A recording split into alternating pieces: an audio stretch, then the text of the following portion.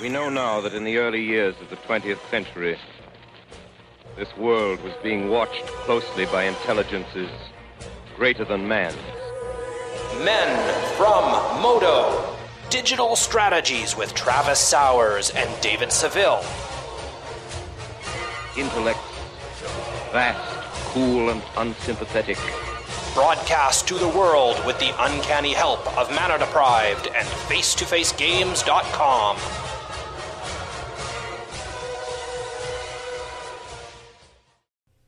Greetings, people of Earth. We're the Men from Modo, and you're listening to episode 110, a grueling set review. My name is David Seville, and I have Travis Sowers on the line with me again this week. How are you, sir? I am fantastic, David. How are you?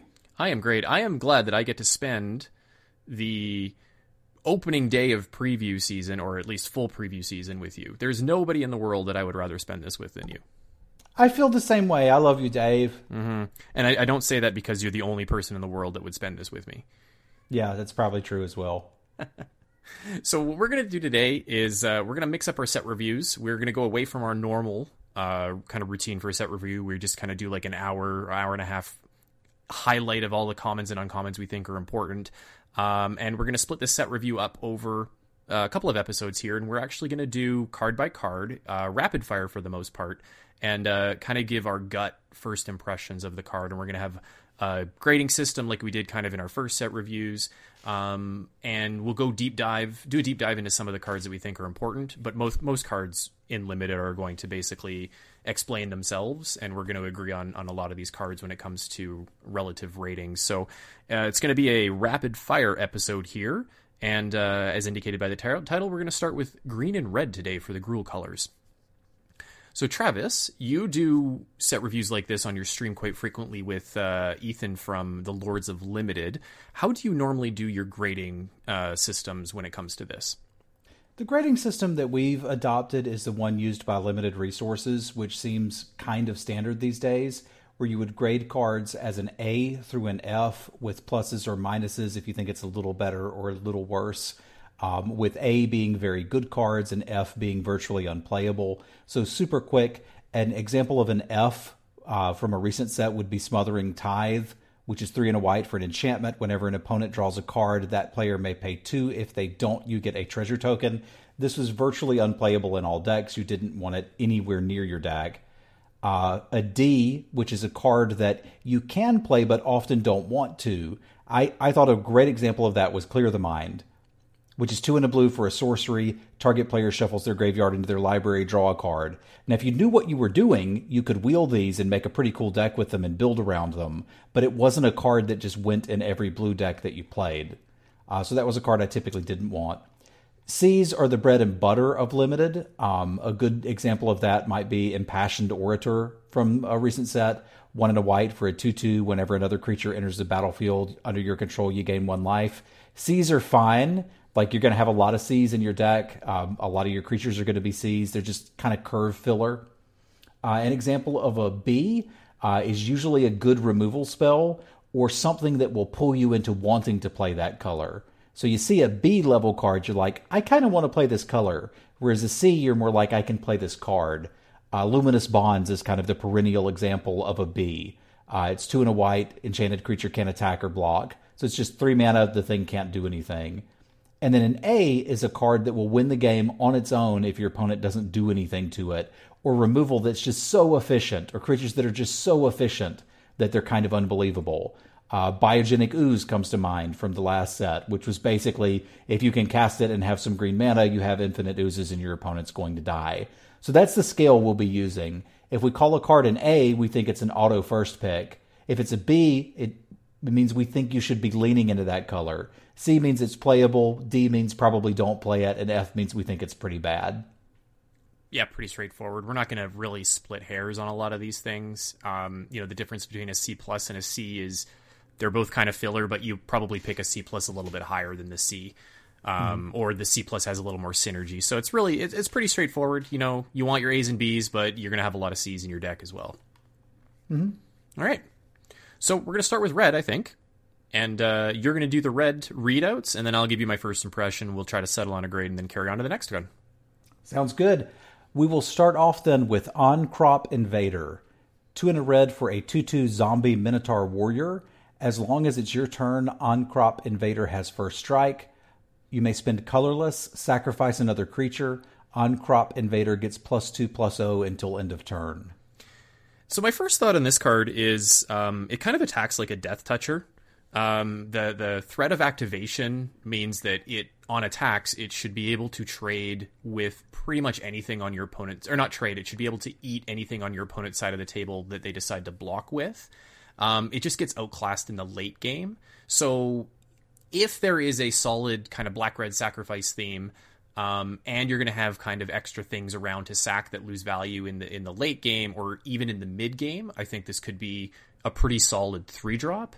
Even on its own, just as a 2/2 first striker when attacking can be difficult to attack and block. I didn't do a lot of number crunching, but I did do some number crunching. Unfortunately, I didn't do the number crunching on power, but I did do number crunching on toughness. There's approximately 36, no, sorry, I'm wrong, 29 X2s and 18 X1s. So you're looking at, what's that, about 47 cards that this gets through without sacrificing another creature in order to punch it through. So if you want a 3-drop that's aggressive and doesn't really block very well, this is what you're looking for. As a whole, though, I'm probably going to give it a C-. I would play these. If I'm aggressive, I'll probably rate it a little bit more, but I don't know how fast the format's going to be just by looking at it right now. Yeah, you slap this ability on a 2-mana 2/2, and I'm super in, and I think the card's very solid. Put it on a Scathe Zombie, I think we're looking at a D+, but generally speaking, I agree with you. I'm looking for synergies for take your opponent's creature and sack it, or a way to threaten a Planeswalker via attacks, which this will certainly do. But D+, C-, close enough. Yep. That brings us to Blind Blast. This is 2 and a red for an instant. Blind Blast deals 1 damage to target creature. That creature can't block this turn. Draw a card. Wow, that's real expensive for 3 things that don't normally go together on a card. There are only 18 X1s, and 2 of them are rares in the set. So there's really only 16 good targets for this. And a lot of those X1s are things that probably don't get played or are going to get out of X1 range after they get a +1/+1 counter. So I'm not interested in the 1 damage to target creature. That creature can't block this turn. I mean, for 3 mana, that's really expensive. And the draw card, I mean, all that does is really knock the mana cost of this card down to 1 and a red is what it feels like at this point. I think I'm out on this card. I don't think I'm ever going to draft it or play it. Yeah, I agree with that. Where you going to put it? Yeah, it just doesn't fit anywhere. Like it's the red opt, except it's nowhere near as good. Yeah, I'd have to concede I'd probably rather play an opt. This is an F for me. Yep. That'll bring us to Bolt Bend, which is 3 and a red for an instant. This spell costs 3 less to cast if you control a creature with power 4 or greater. Change the target of target spell or ability with a single target. Yeah, this one's interesting to me because the green-red decks seems like there's a few cards that power 4 or greater matters, and then there's the blue-red kind of spells matter deck, and this seems to be straddling the line between both of them. What it is it's essentially a red counter spell. With obviously it's going to flip around if it's a removal spell and kill your opponent's creature, so you can get a nice little turn of fortune here. The 4 mana though it feels real expensive to me. Like, when are you going to hold this up? Unless you're playing green red, or unless you're playing a lot of things at instant speed. So I think this has a spot in very specific decks, but it's not something that I'm looking to pick up early. Is where I'm kind of thinking about that. I think the first one is probably fine, and I don't want any more than that. I would probably put it at like a C minus, somewhere in there. I'm not looking to pick these up early, but if I end up with one in my pile, I'll probably look to see if I can squeeze it in and if it makes sense. If I want to be playing kind of like a counter spell in my red-green deck or in my blue-red deck. You know, everything you said is true. I've played with these effects before because they've had very, very old ones, and they were very good when you got to use it on your opponent's removal spell. The downside here is, you're right, it's sort of like a counter spell, but it only counters a removal spell. So that sort of reminds me of Negate, which might actually be pretty good in a set with Planeswalkers, except this isn't going to hit them. Mm-hmm. So my big concern here is, like, they have to be casting a targeted spell. So basically, my opponent needs to have 3 removal spells, 4 removal spells, and I've got to have this up exactly when they do that. It's a lot of things that need to go right for this to do anything. So for me, I'm going to go D- on this one. That's fair. It might be a better sideboard card. Bring it in against a deck that is playing like 5 or 6 really good removal spells. Because at that point, your opponent's always going to have removal if in a deck like that. Okay, yeah, I'm sold there. Sideboard for sure. Bond of Passion is 4 red for a sorcery. Of note, this is an uncommon. Gain control of target creature until end of turn. Untap it, it gains haste. Bond of Passion deals 2 damage to any other target. So help me out with this one.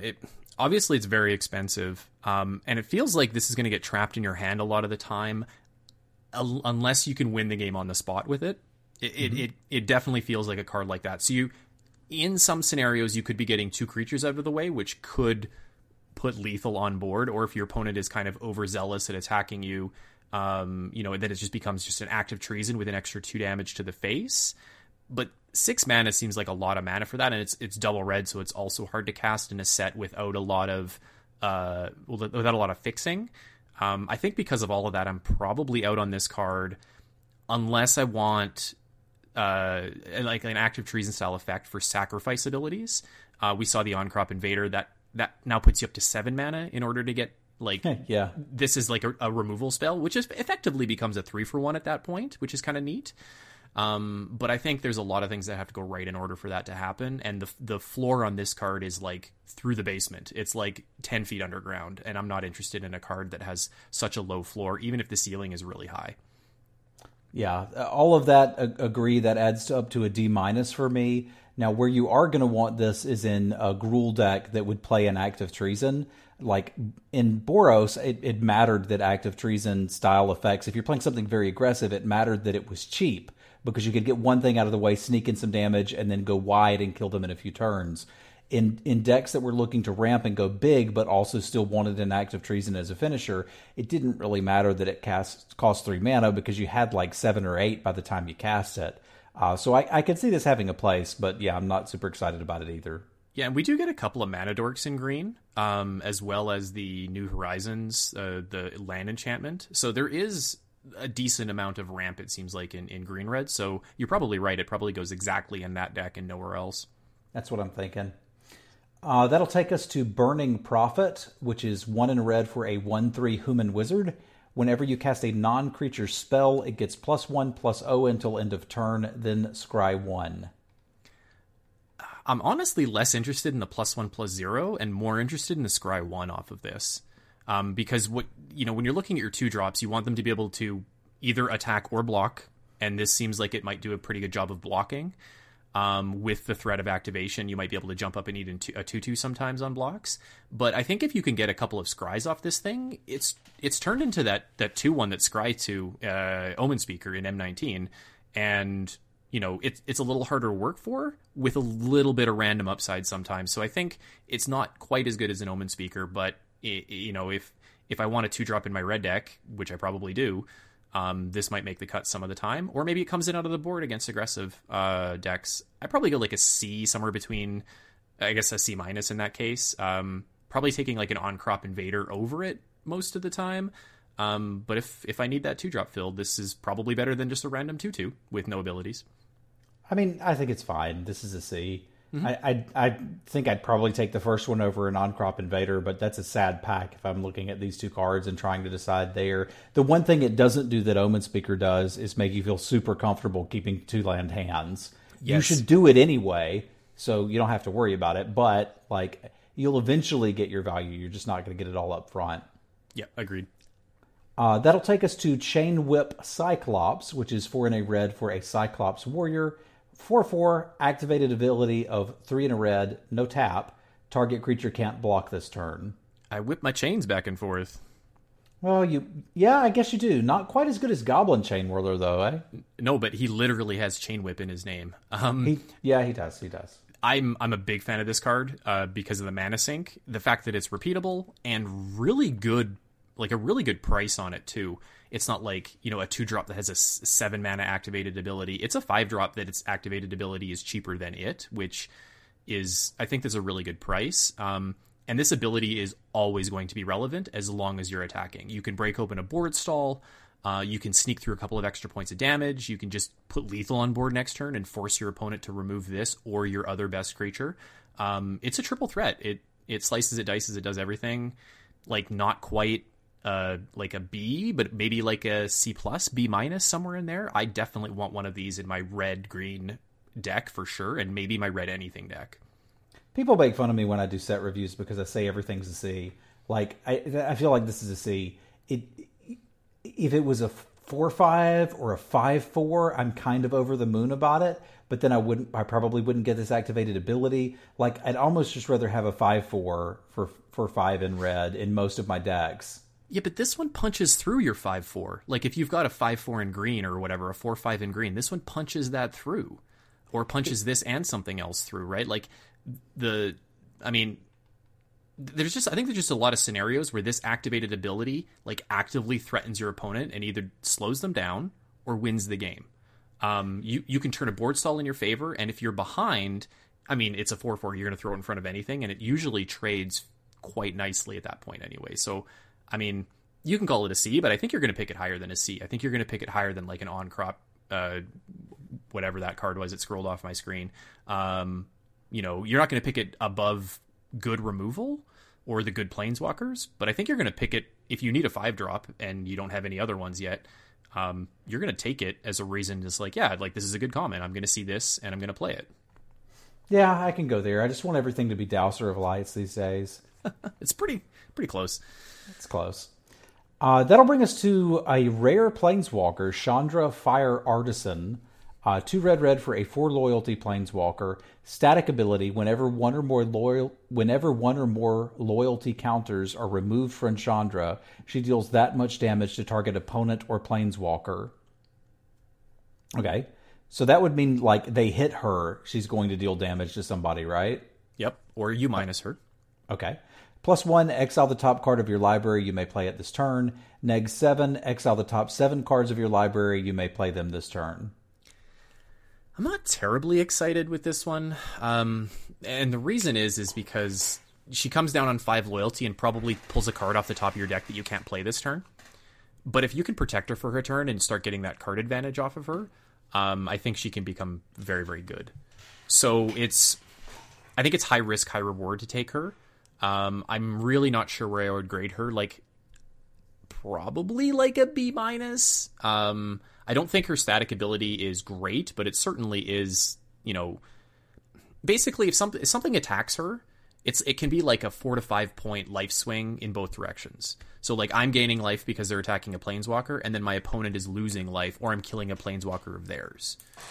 That's I think, like, the best case scenario off of this card is maybe you draw 1 or 2 cards and then you deal 3 or 4 points of damage to your opponent and gain 4 life off of it. And I think, or I guess it'd be more than that if you're plussing her. I think that's where it ends up. So you can build a board state in where she's just going to be lethal if they attack her at all, and then eventually you take her up and draw a bunch of cards. I don't think that's going to kill them when you -7. Or kill them when you're -7. Like, here's the thing, though. Imagine you don't play this on turn 4. You play another 4-drop, and you wait until you don't have any cards in your hand and then play it. Like, if I get to draw 2 cards off of this, I've built a divination, and I could get significantly more. And in a world of planeswalkers, again, they've got that question of, well, I could attack Chandra and stop Dave from drawing cards, but if I do, they're going to kill my planeswalker in response. So I feel like she's got enough going to edge into the B- range. That's probably where I settle down. I think I'm going to suffer from, in this format, I'm going to suffer from I expect all planeswalkers to be good, or bombs. Like, I expect them all to be A's or A- or B+, and that's just not going to be the case. There are going to be a lot of planeswalkers that I'm never going to pick. There's going to be a lot of planeswalkers that are situational or build-arounds, and there's going to be a lot of planeswalkers that are good, depending on their rarity, good to great. And I just need to understand that, like, I'm going to be underwhelmed by planeswalkers, and that's okay. Yeah. Well, I think she does enough. She may even be in the just a B. But let's leave her in that B range at least, and move on to Chandra's Pyrohelix, which is 1 in red for an instant. This is a reprint. Deals 2 damage divided as you choose among 1 or 2 targets. This can go face, can go to planeswalkers, can go to creatures. Yeah, like I said, 47 targets for creatures, whether that be X1s or X2s. So 2 mana shock isn't great, but a 2 mana kill 2 things is very, very good. And if you can get a planeswalker with it. So the thing about the uncommon planeswalkers, and we haven't really seen that yet, is it seems that a lot of them, when you use their minus ability twice, they go down to 1 loyalty.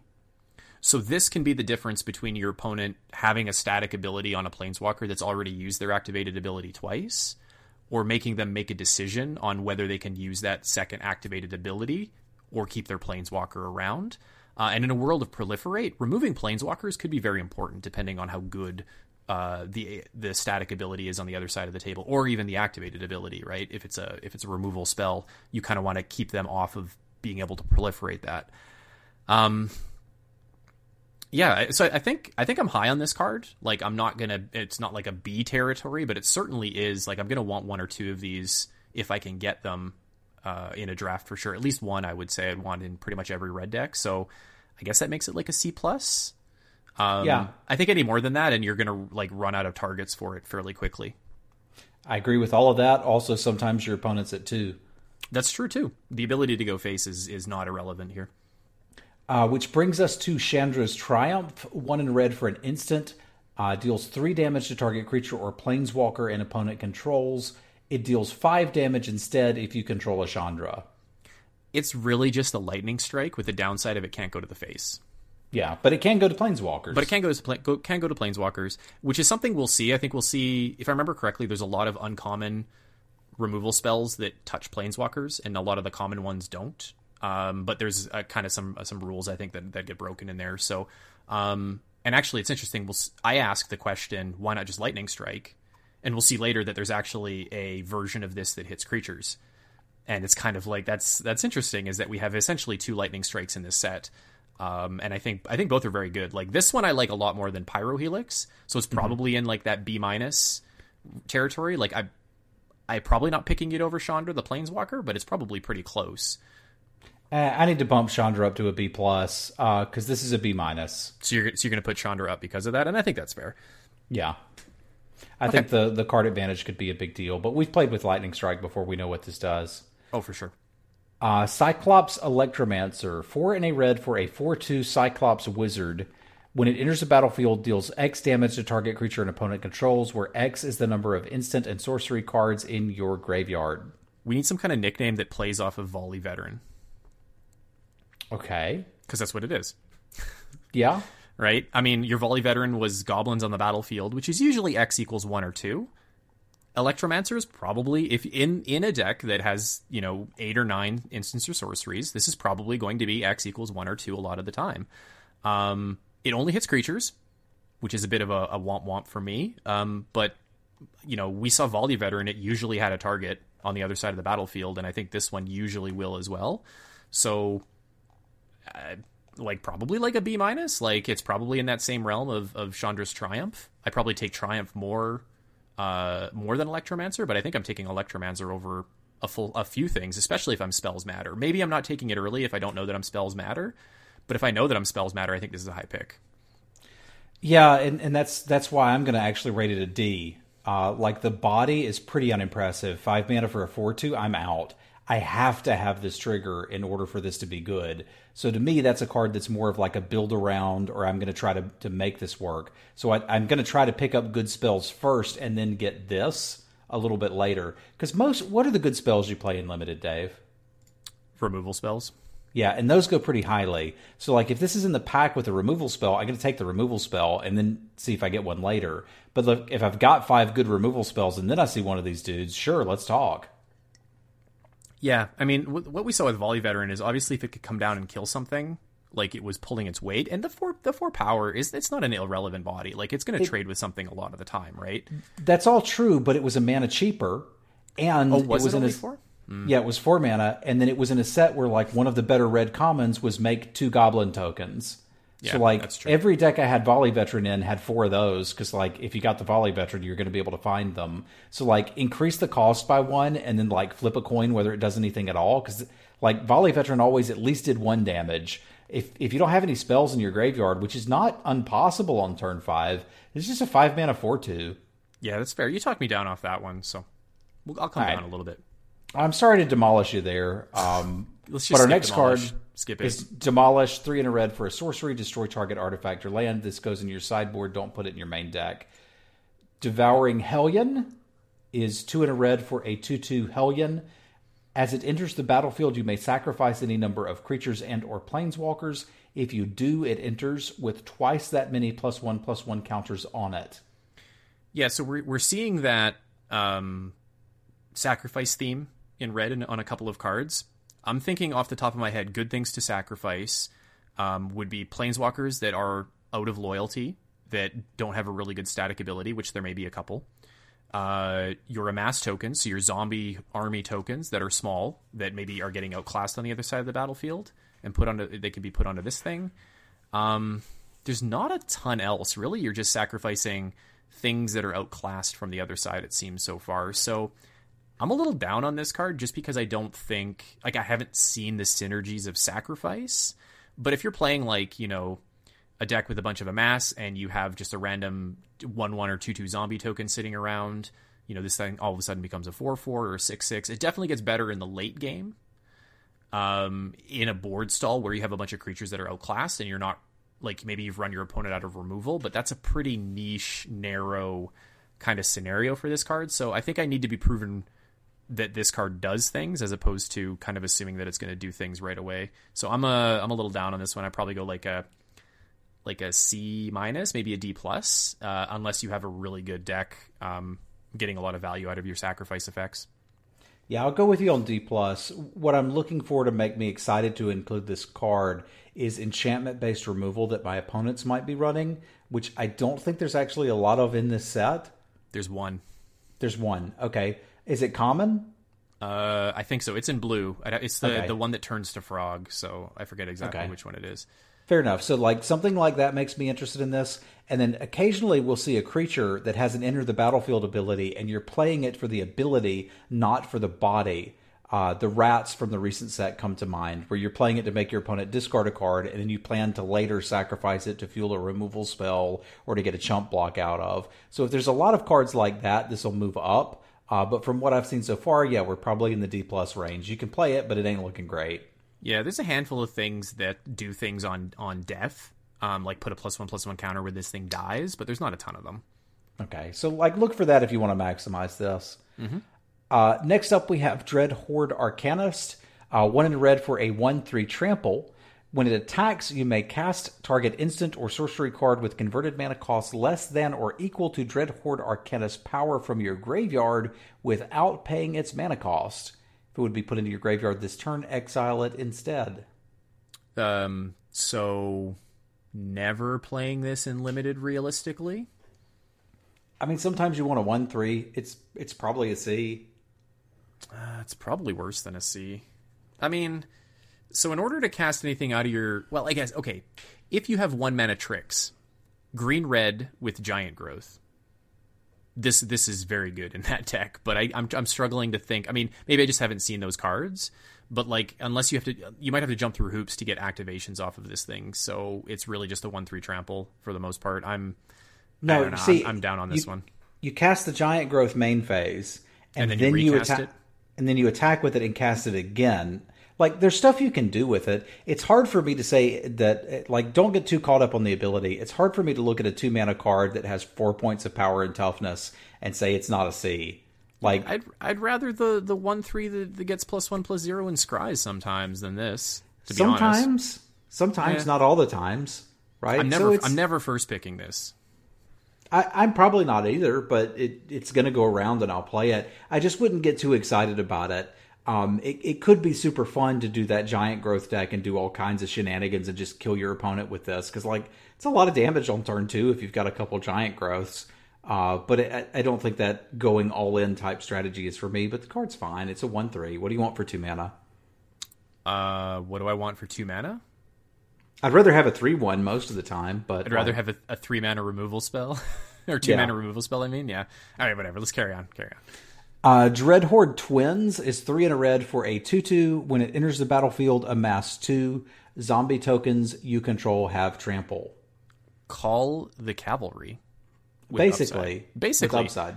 So I want to talk about amass a little bit here. I was thinking about it the other day, and people had different opinions on amass, and what I came up with is amass is very different depending on the stage of the game that you're in, or depending on what you have for a zombie army token already. So if you don't have a zombie army token and you play this on turn 4, it's called a cavalry, which is pretty decent, right? I like having my 4 power and toughness split over 2 bodies. If you have a zombie token already, you're effectively giving it 2 points of haste. It's like enchanting it. You're putting Knight's Pledge on this, or Knightly Valor on this one. Now, also a good card. What if you have like a 1/1 and you make it a 3/3, but on your opponent's side of the battlefield, they got a bunch of 3/4s and 4/4s? Now your zombie token's just outclassed and it's not doing anything, except it's really good on defense because now you can double block with it. So you can't really evaluate amass as like you're always going to get a 2/2. It's like sometimes you're going to get a 2/2 haste, sometimes you're going to get a 4/4 that's going to block, like it's got defender you can pretend, and sometimes it's going to have evasion depending on your static abilities on these zombie lords. They're effectively lords, but there's one that gives trample, there's one that gives menace, there's one that gives flying. There's all sorts of these things that you have to kind of factor in. So I think it's going to be very tough to evaluate amass in a vacuum. You kind of have to evaluate it alongside the rest of your deck. If this is the only card that has amass in your deck, it's called the cavalry. But if I have 8 other amass cards in my deck, now I have to start thinking about the different scenarios that I'm casting this on turn 4 or turn 5 or turn 6 and evaluate it from there. So it could go up in value, and then there's going to be some scenarios where the amass just doesn't matter, and this card is basically dead. I don't think the amass will never just not matter, right? Like, you'll at least get your token. But all of that adds up to this is like a C+ level card for me to begin with. It's called a cavalry with upside. And like that upside could be significant based on the other amass cards you have. It might not be, but either way, I'm fine with that. I think these cards definitely scale up the more amass you have. Like if every card in your deck has amass, this card is insane. And if it's the only one, the floor is pretty high on it, right? Like we said, like I'm with you on the C+ here, but I think I might even pick this a little higher than that if it's early in a pack to speculate on how much amass I'm going to get. And that's what I'm interested in first picking. The cards that are good with amass on their own, and then try to get like a critical amass of zombies after that. I see what you did there. So you're going to call this a B+ or a B- for your first pick? C+, B- somewhere in there. All right, I'll probably pick it less, like lower than the removal spells, but higher than pretty much all the other red creatures I've seen so far. Okay. Well, that'll bring us to Finale of Promise. X red for a sorcery. You may cast up to 1 target instant card and or up to 1 target sorcery card from your graveyard with each converted mana cost X or less without paying their mana costs. If a card would be cast this way and put into your graveyard, exile it instead. If X is 10 or more, so 12 mana, copy each of those spells twice. You may choose new targets for the copies. This is an interesting spell. So this is part of a cycle of X color cards, finale of whatever, and they all have that kind of same, if X is 10 or more, you get some kind of extra effect. This one obviously only goes in that Spells Matter deck, I think. I think it's going to be very tough to fit it in like a red-green deck, for example, to get maximum value off of it. I'm trying to think of like what a good casting cost is. I guess if X is 5, you're probably getting out of your deck or out of your graveyard, I guess, is 2 good spells. Is if X is 5, that's probably where you want to be casting it. So 7 mana cost. There's a lot of stuff that has to go right for this card to be good. And a lot of stuff can go wrong with it, just making it terrible. So I think I'm probably not as high on this card as the other finales. I'm really not sure where to evaluate it otherwise. Like, it really depends on how good that blue-red deck is, because you can draw a bunch of cards and use a piece of removal for 7 mana or 5 mana or 6 mana or whatever it is, and that's probably fine. But there's going to be a lot of times where it just does one of those things, and it's going to be underwhelming, I think. Yeah, this is a card I'll be excited to play towards the end of the format when we're like, oh my god, I'm so sick of War of the Spark, which will happen eventually. But for like bread and butter play, this is probably a D-. Like, you probably shouldn't be playing this. But if you want to have some fun, knock yourself out. Yeah, and I'm totally willing to be wrong on that one. Like, I'm going to give it a D. I'm totally willing to accept if I'm wrong on this card after seeing the first couple of weeks of the format. Yeah, I just don't think it's something you're going to want that often. That brings us to Goblin Assailant, which is 1 in red for a Goblin Warrior, 2/2 flavor text. I don't know if I want these more than the 1/3s. I guess it depends if I'm attacking or blocking. Yep. It's whatever. It's fine. It's a D plus D, whatever. You're going to have a couple of these. They're fine. It's a C minus. I mean, sure. Fair point. It doesn't matter. Yeah. It's such an irrelevant card. Yeah, you'll get these if you want them. Goblin Assault Team is 3 in red for a 4/1 haste. When it dies, put a +1/+1 counter on target creature you control. You know, at first I was thinking about this card and I'm like, and then the more that I thought about it, if I'm playing the green red or red white deck where I have some proliferate, I'm going to want ways to get random +1/+1 counters on creatures. And maybe this is a way to do that. You know, you attack into your opponent, you get rid of a 2/2 on the other side of the battlefield, and then you persist 1 point of power and toughness on something else, maybe making it a relevant creature, and maybe enabling that proliferate. That's a lot that has to go right for this card. I'm going to come down on probably like a D- or D+ on this one. But I could see decks where I want one of these or two of these in my 4-drop spot, especially if I have a lot of removal. Like if I've got a lot of 2 and 3-drop removal spells and I can jam one of these on turn 4 and start plunking through for damage. A hyper aggressive deck, if that's a thing. This is probably a role player in that deck. If it's not a thing, then whatever. This goes really well with the 2/2 Pegasus in white that we'll see at some point, where you can fly your creatures over.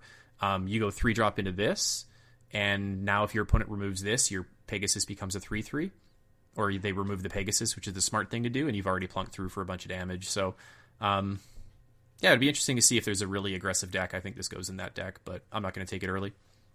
I don't know, man. I think it might be like everything I wanted out of Blazing Sergeant, but better. It's a mana cheaper, and it basically does the same thing. It's an edict that puts a counter on one of your other creatures. And you mentioned everything you could do with Proliferate as a mechanic. In addition, we've already, you can put the counter on your Amass token if you happen to have one of those laying around and maybe get more value out of those cards. But I'm not going to argue too much. I think all of that adds up to like a C-level card for the 4-drop slot. You'll want to remember that is a hasty 4-drop in red at common to attack you and your planeswalkers. Yeah, there's going to be a lot of these flying around on the battlefield. Mm-hmm. All right. That brings us to Grim Initiate. Red for a 1/1 first strike. When it dies, amass 1. No, I'm off on this card. There's no, a 1/1 first strike doesn't do anything, and the amass 1 is not enough to be relevant, I think. So I don't think I'm ever going to play this card. So Hunted Witness was pretty terrible in the most recent set? I don't think this is Hunted Witness. I don't think it's the same thing. The Hunted Witness made a lifelinker, which is a little more relevant. Never mattered. That totally mattered. No, but no, I don't think so. I don't think I'm interested in this card. I didn't play Hunted Witness because of, you played Hunted Witness because of Convoke. You didn't play Hunted Witness because you wanted a 1/1 that made a 1/1. We have very different experiences with the most recent set.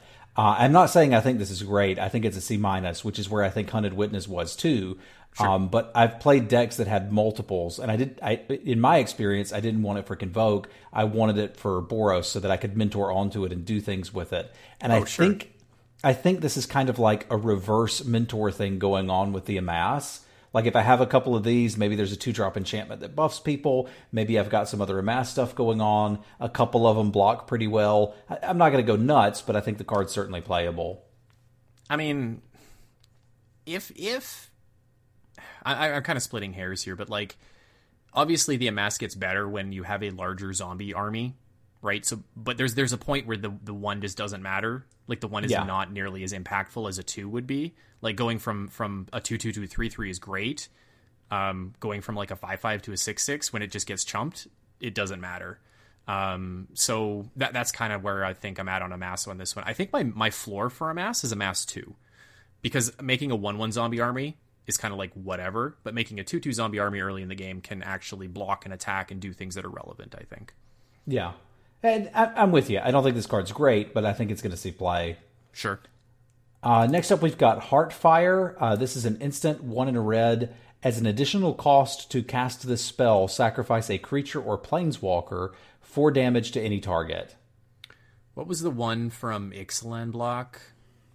Reckless Rage deals 4 damage to target creature, deal 2 damage to one of yours. Mm-hmm. Not even close. This is obviously not nearly as good as that. And I really like that one, but it depends on what kind of things you have to sacrifice, right? Like if you're sacrificing a 1/1 zombie army, bonus, that's awesome. If you're sacrificing a 2/2 for 2, like this, it's not worth it. So it really depends on the makeup of your deck. There will be decks where this will be a powerhouse card. So I'm going to call it like, maybe like I don't know if build around is the right word, but there is a specific deck that wants this card. And I don't think it's every red deck that wants this card. Like, I don't even want to toss away my mana elves because there's so many mana sinks in this format. So it's not like I'm going to have like a 1-drop or a 2-drop elf that I can just sacrifice in my green-red deck. Like, I'm going to want to keep those around. There's not a lot of things I can think of off the top of my head that I want to sacrifice so far. It reminds me of a weird mix of Severed Strands and Fling. Mm-hmm. Because with Strands, I could sacrifice a creature and kill one of yours. With Fling, I could do that in response to you doing something. It's important to note that this is instant. Mm-hmm. And it's also got the advantage of this can go face. So if your opponent's at 4... Sacrifice a creature, or sorry, any target. I misread that. I misread that. Yeah, any target. That's fair. So it's kind of like Fling. Yeah, and it's like almost Lava Axe for 2 mana. Like, there's some interesting things here. Like, you attack in, your opponent uses a combat trick. You're like, fine, Heartfire, kill your big thing.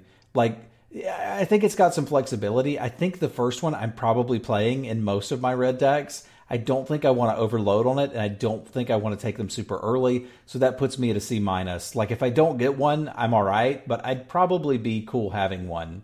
Yeah, you're right. I'm totally wrong about this one. I missed the in response to removal, plunk something, which we saw. What did we see that with? There was something recently that did that as well, that instant speed. Obviously it wasn't Severed Strands, that was sorcery speed.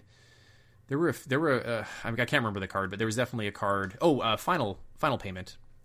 Yeah. Right, the mode where you sacrifice a creature. Doing that in response to removal was a lot of fun. So, all right. I think you're right on that one. Actually, it might even be better than a C-, but I don't think I'm first picking it. I'll have to see the other common removal, right? But like, I don't think I'm going nuts over it, but I want one. Okay. Honor the God Pharaoh is 2 in a red for a sorcery. As an additional cost to cast this spell, discard a card, draw 2 cards, amass 1. It's Tormenting Voice with a 1/1 zombie or a +1/+1 counter. Mm-hmm. Is that worth it? I mean, if you want card draw in red, this is what you get for card draw in red. Having it on 3 mana kind of sucks because, again, you can't keep an opening hand of like 2 lands. Well, I guess you will keep an opening hand. You will, but you would feel a lot more comfortable if it was Tormenting Voice instead of Honor the God Pharaoh. Yeah, I mean, I guess in a Spells Matter deck too, like having a Divination or a Tormenting Voice, access to that is really good. I'm in on that. I think I'll probably put it at like a C-, going up in value in the right deck. Yeah, I was going to go D+. This looks like a build around for a Spells Matter deck. It's a way to get 2 spells in the graveyard or get out of a land, have something to do with extra mana, as well as get a little bit of value there. So I think you'll play this where you would Tormenting Voice, with the downside that you mentioned and the upside you mentioned. Yep. All right, up next is Ilharg the Raise Boar. 3 red for a 6/6 Boar God. Trample. When it attacks, you may put a creature card from your hand onto the battlefield tapped and attacking, return it to your hand at the beginning of the next instep. When it dies or is put into exile, you may put it into its owner's library, 3rd from the top.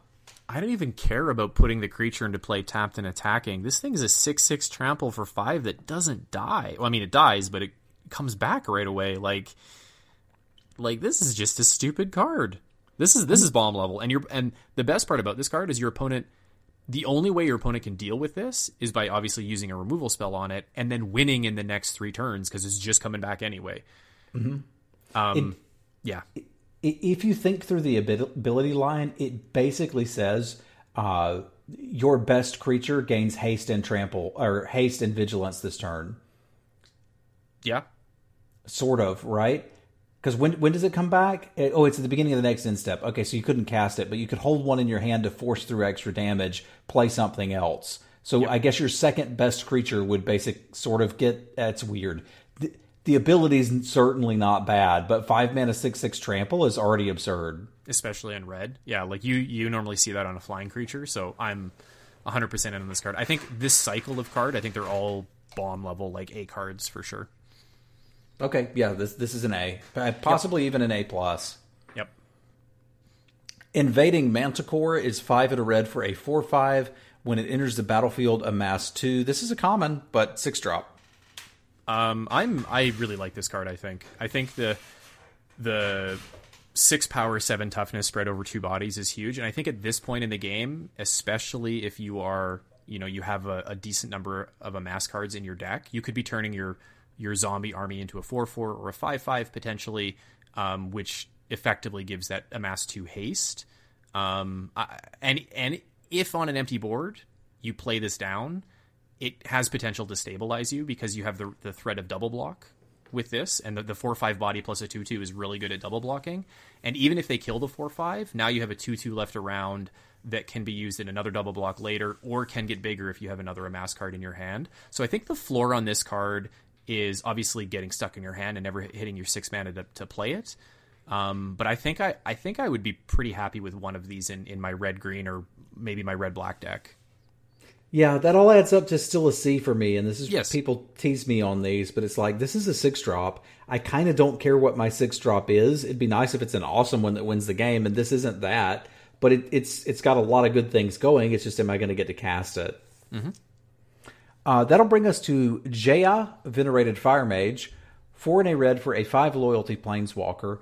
Static ability, if another red source you control would deal damage to a permanent or player, it deals that much damage plus 1 instead.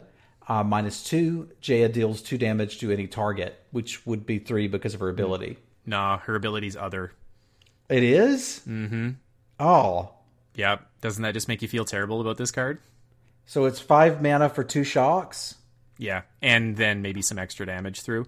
That's basically Firebolt.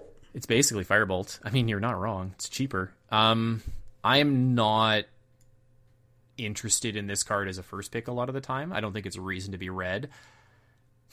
If I'm a heavy red deck, maybe I play one, right? And maybe rely on that extra damage. Like maybe it's a you play it down and win the game with her. Mm-hmm. Not like an overrun style effect, but certainly like get some extra damage through. It functionally says red creatures you control get +1/+0. I mean, yeah, which can be a decent amount of damage, right? It can be. It's just her minus ability is so underwhelming. I'm gonna like plunk her down at like a C minus. I think there's a lot of creatures and removal spells that I want ahead of her. Yeah, I think you're probably right. This is probably a C minus. That said, if you're heavy red with a lot of creatures, I could see this doing a lot of work. You know, you lay her down, you 2 damage to get something out of the way, basically anthem your team and swing. That's a lot of damage. Mm-hmm. Mm-hmm. All right, Jaya's Greeting is next. That's 1 and a red for an instant, 3 damage to target creature, scry 1. Never thought we'd see the day where we had an upgraded Lightning Strike, and here we are. Can't go face. No, but and that is a downside sometimes, but I think the scry 1 is worth it. To be honest, yeah, me too. Like this is definitely like a C plus. Like I want as many of these as I can get in my red deck. I'm gonna call this one a B minus. I think this is sure. Like I see this, I'm like I kind of want to be red. Do you want this one or the one that can hit planeswalkers more? I don't care. You just want both? Yeah, like okay. As many as either one of them as I can get. Mm-hmm. Next up, we've got Krenko, 10th Street Kingpin, 2 and a red for a 1/2. When it attacks, put a +1/+1 counter on it, then create a number of 1/1 red goblin creature tokens equal to Krenko's power. Yeah, there's a lot of like give a random creature +1/+1 and combat tricks. I think that like Krenko has the potential to get out of control in a lot of board states early when you play him. So, you play him on turn 3. If your opponent maybe stumbles, you can just destroy them. And if you happen to have like a combat trick you play pre-combat, or a way to get +1/+1 counters on this and or proliferate, you could be attacking with a 3 or 4 power Krenko kind of a few turns in a row and just have an army of 1/1s. The only time it sucks is you play him down on like turn 9 or 10 and you can't attack with him. That's the floor on Krenko. So probably like a B-, B. I don't remember where I was taking like Goblin Rabblemaster, but I think this is a pretty comparable card to that. It is, as long as you can attack, and that's why I can't really go more than C+ on this. I'll still pick it, but you need to put it in a deck that's focused on attacking, because the other place he sucks other than turn 9 is when your opponent goes 1, 2, 3, and you don't have anything until 3, and it's Krenko, and he's trading with a 1-drop. Like, that sucks. And that's going to happen sometimes. So, like, at C+, he'll edge into as good as Dave said, assuming you build a deck where you're going to be attacking every turn, because that'll make him great. Yeah, but if you jam this in a deck with 3 like Jaya's Greetings, like this is a pretty good 3-drop on that in that deck for sure. Keep your opponent's board clear and just go to town. Like you get 2 or 3 attacks with this guy unchecked, and it's probably game over. Agree. Mizium Tank is next, which is 1 red for a 3/2 trample vehicle, crew 1. Whenever you cast a non-creature spell, it becomes an artifact creature and gets +1/+1 until end of turn. This is a rare. All aboard the Pain Train. Let's go. It's back. Untethered Express. Oh, not quite. Not quite. I have dreams of having a deck with all of these and just chaining them together, but at rare, I'm never going to get to do that. Oh, yeah. Non-creature spell. That's interesting.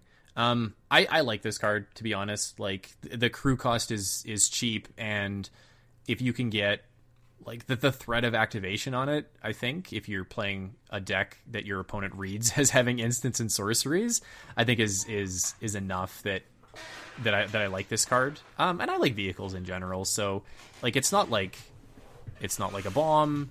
It's probably a little worse than Krenko. So I'm probably never going to first pick it, and somebody else will always pick it ahead of me. But if I get it in my sealed pool, I'll be pretty happy with it. Like, I think it's significantly better than Krenko. No, I think Krenko's better. It blocks better, and it's got built-in combat tricks. Like, I could crew it attack, and you're like, fine, I'll block it with my 2/2, whatever. And then I'm like, okay, I'll kill your other guy, take 2, 8 your dude. Like, there's a lot of play with this card. So if Krenko's a C+, I think this is a B- for me. Yeah, see, I think I like Krenko more because Krenko can win the game unchecked, right? Like Krenko has that I'm just gonna win this game because you stumble potential. Yeah, but you don't get people with 3-drops, right? Like let's say he's a 1-mana 0/1 with that ability. Yeah, he can absolutely do that. He's not. He's a 3-mana 1/2. I like that you just said you don't get people with 3-drops, and Mizium Tank is a 3-drop. Got him. I'm not looking to run people over, right? Like yes, you are. It's a tank that has trample. Well, okay, I guess I am looking to run people over, but like a creature that makes my removal spells better or my combat tricks like even better, like seems pretty good to me. Not to mention I could play it and block with it, which I don't think Krenko can really ever do. All right, I'm on Team Krenko because Krenko makes your removal spells better. So all right, I'm on Team Tank. I think we're arguing the same thing here, just half grade off on each. So yeah, we'll put Krenko in the tank, and then we've got something. Not bad. Nahiri's Stoneblades is 1 and a red for an instant. Up to 2 target creatures each get +2/+0 until end of turn. Oh, I'm so glad this doesn't have first strike, because you would never be able to work in this format ever if this thing had first strike. Yep. I mean, it's a combat trick that doesn't pump toughness and doesn't give you any survivability. I generally don't like that. If you're playing an instant, like if you're playing the deck where instances like this goes really well with a Mizium Tank, I think. Sure. I think because you can get that, like it's a lot of extra damage through. Like you're getting damage on the tank because of the trample, +2/+0 on something else that's unblocked, and you're getting that extra damage through. It's functionally more like a lightning strike to the face than it is for removing your opponent's creatures. Like you're gonna 3-for-2 a lot of the times. If you try to use it like removal, and that's not something you want to be doing. So it's more like target opponent takes 4 damage for 2 mana. Yeah, think of it as like a weird lava axe that takes a lot of work and a lot of setup, but could be good if you have trample or first strike on your creatures or something else. For me, all of that adds up to a D-. I'm very rarely going to play this, but I will lose to it some. Yeah, no, I'm down in the D territory as well. That'll bring us to Neheb Dreadbore Champion. 2 red for a 5/4 trample. Whenever it deals combat damage to a player or planeswalker, you may discard any number of cards. If you do, draw that many cards and add that much red mana to your pool. Until end of turn, you don't lose this mana as steps and phases end. Yeah, not quite bomb level, because it doesn't win the game on its own, but it's certainly in the B range, I'm going to say. If you get 2 cards off of this one, and it should be very easy to get damage through because it does have trample, I think it's pulled its weight for sure. Yeah, I mean he does it all. Like let's not forget that this is a 4 mana 5/4 with Borderland Minotaur is my favorite Magic card, and this is just like a very upgraded Minotaur. It is a zombie Minotaur warrior, so obviously it's going to be better. This is at least a B for me. It's just too efficient not to be a B. Mm-hmm. That'll bring us to Raging Kronk.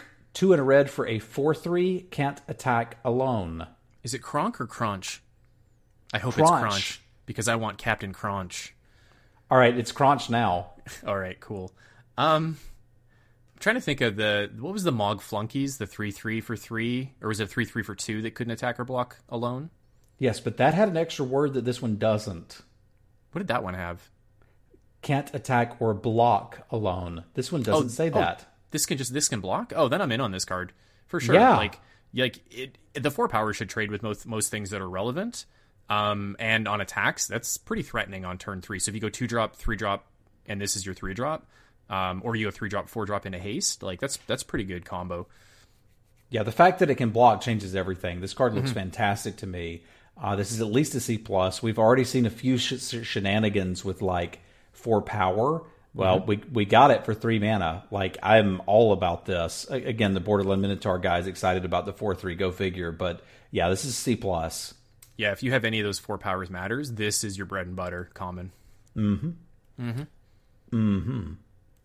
Next up is Samet Sprint. Red for an instant. Target creature gets +2/+1 and gains haste until end of turn.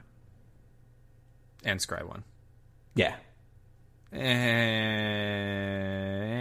It's again, I mean, it's better than the +2/+0 to 2 creatures for sure, but the fact that it's only +1 on the toughness kind of makes me hesitant. If I'm gonna want combat tricks in my red-white deck, like probably, so I'm probably gonna play one of these sometimes, but I'd much rather +2/+2 or like, you know, +3/+3 or +3/+3 or give something flying, right? So it's not my favorite combat trick. I wish it was +2/+0 in first strike, scry 1. Like, then it'd be super solid. So this is probably like in the D territory, but I'll probably play one in my red-white deck. Yeah, I'm right there with you. Okay. Sarkhan the Masterless is 3 red for a 5 loyalty planeswalker Sarkhan. Whenever a creature attacks you or a planeswalker you control, each dragon you control deals 1 damage to that creature. +1 until end of turn, each planeswalker you control becomes a 4/4 red dragon creature and gains flying. -3, create a 4/4 red dragon creature token with flying. I kind of really like this card for that rare planeswalker spot. I'm not really sure where to grade it. Like, it's not quite an A. It's probably like a B+. Yeah. Because it's 5 mana, make a 4/4 dragon, which is pretty good, right? It's Serra Angel, basically. But then when it's left unchecked, like the next turn, you're attacking for 8 in the end. And then the next turn, you're attacking for 8 again, and the game is over. So your opponent does have to deal with this. So you should be able to get like a good 2-for-1 out of this one, right? You made your dragon, and your opponent used a removal spell or throws away a creature to get it Sarkhan. So I think it's probably in that B+ range. Easy to deal with, as planeswalkers are a lot of the time. So not quite A level, but I'm sold on this card. Definitely first picking this one.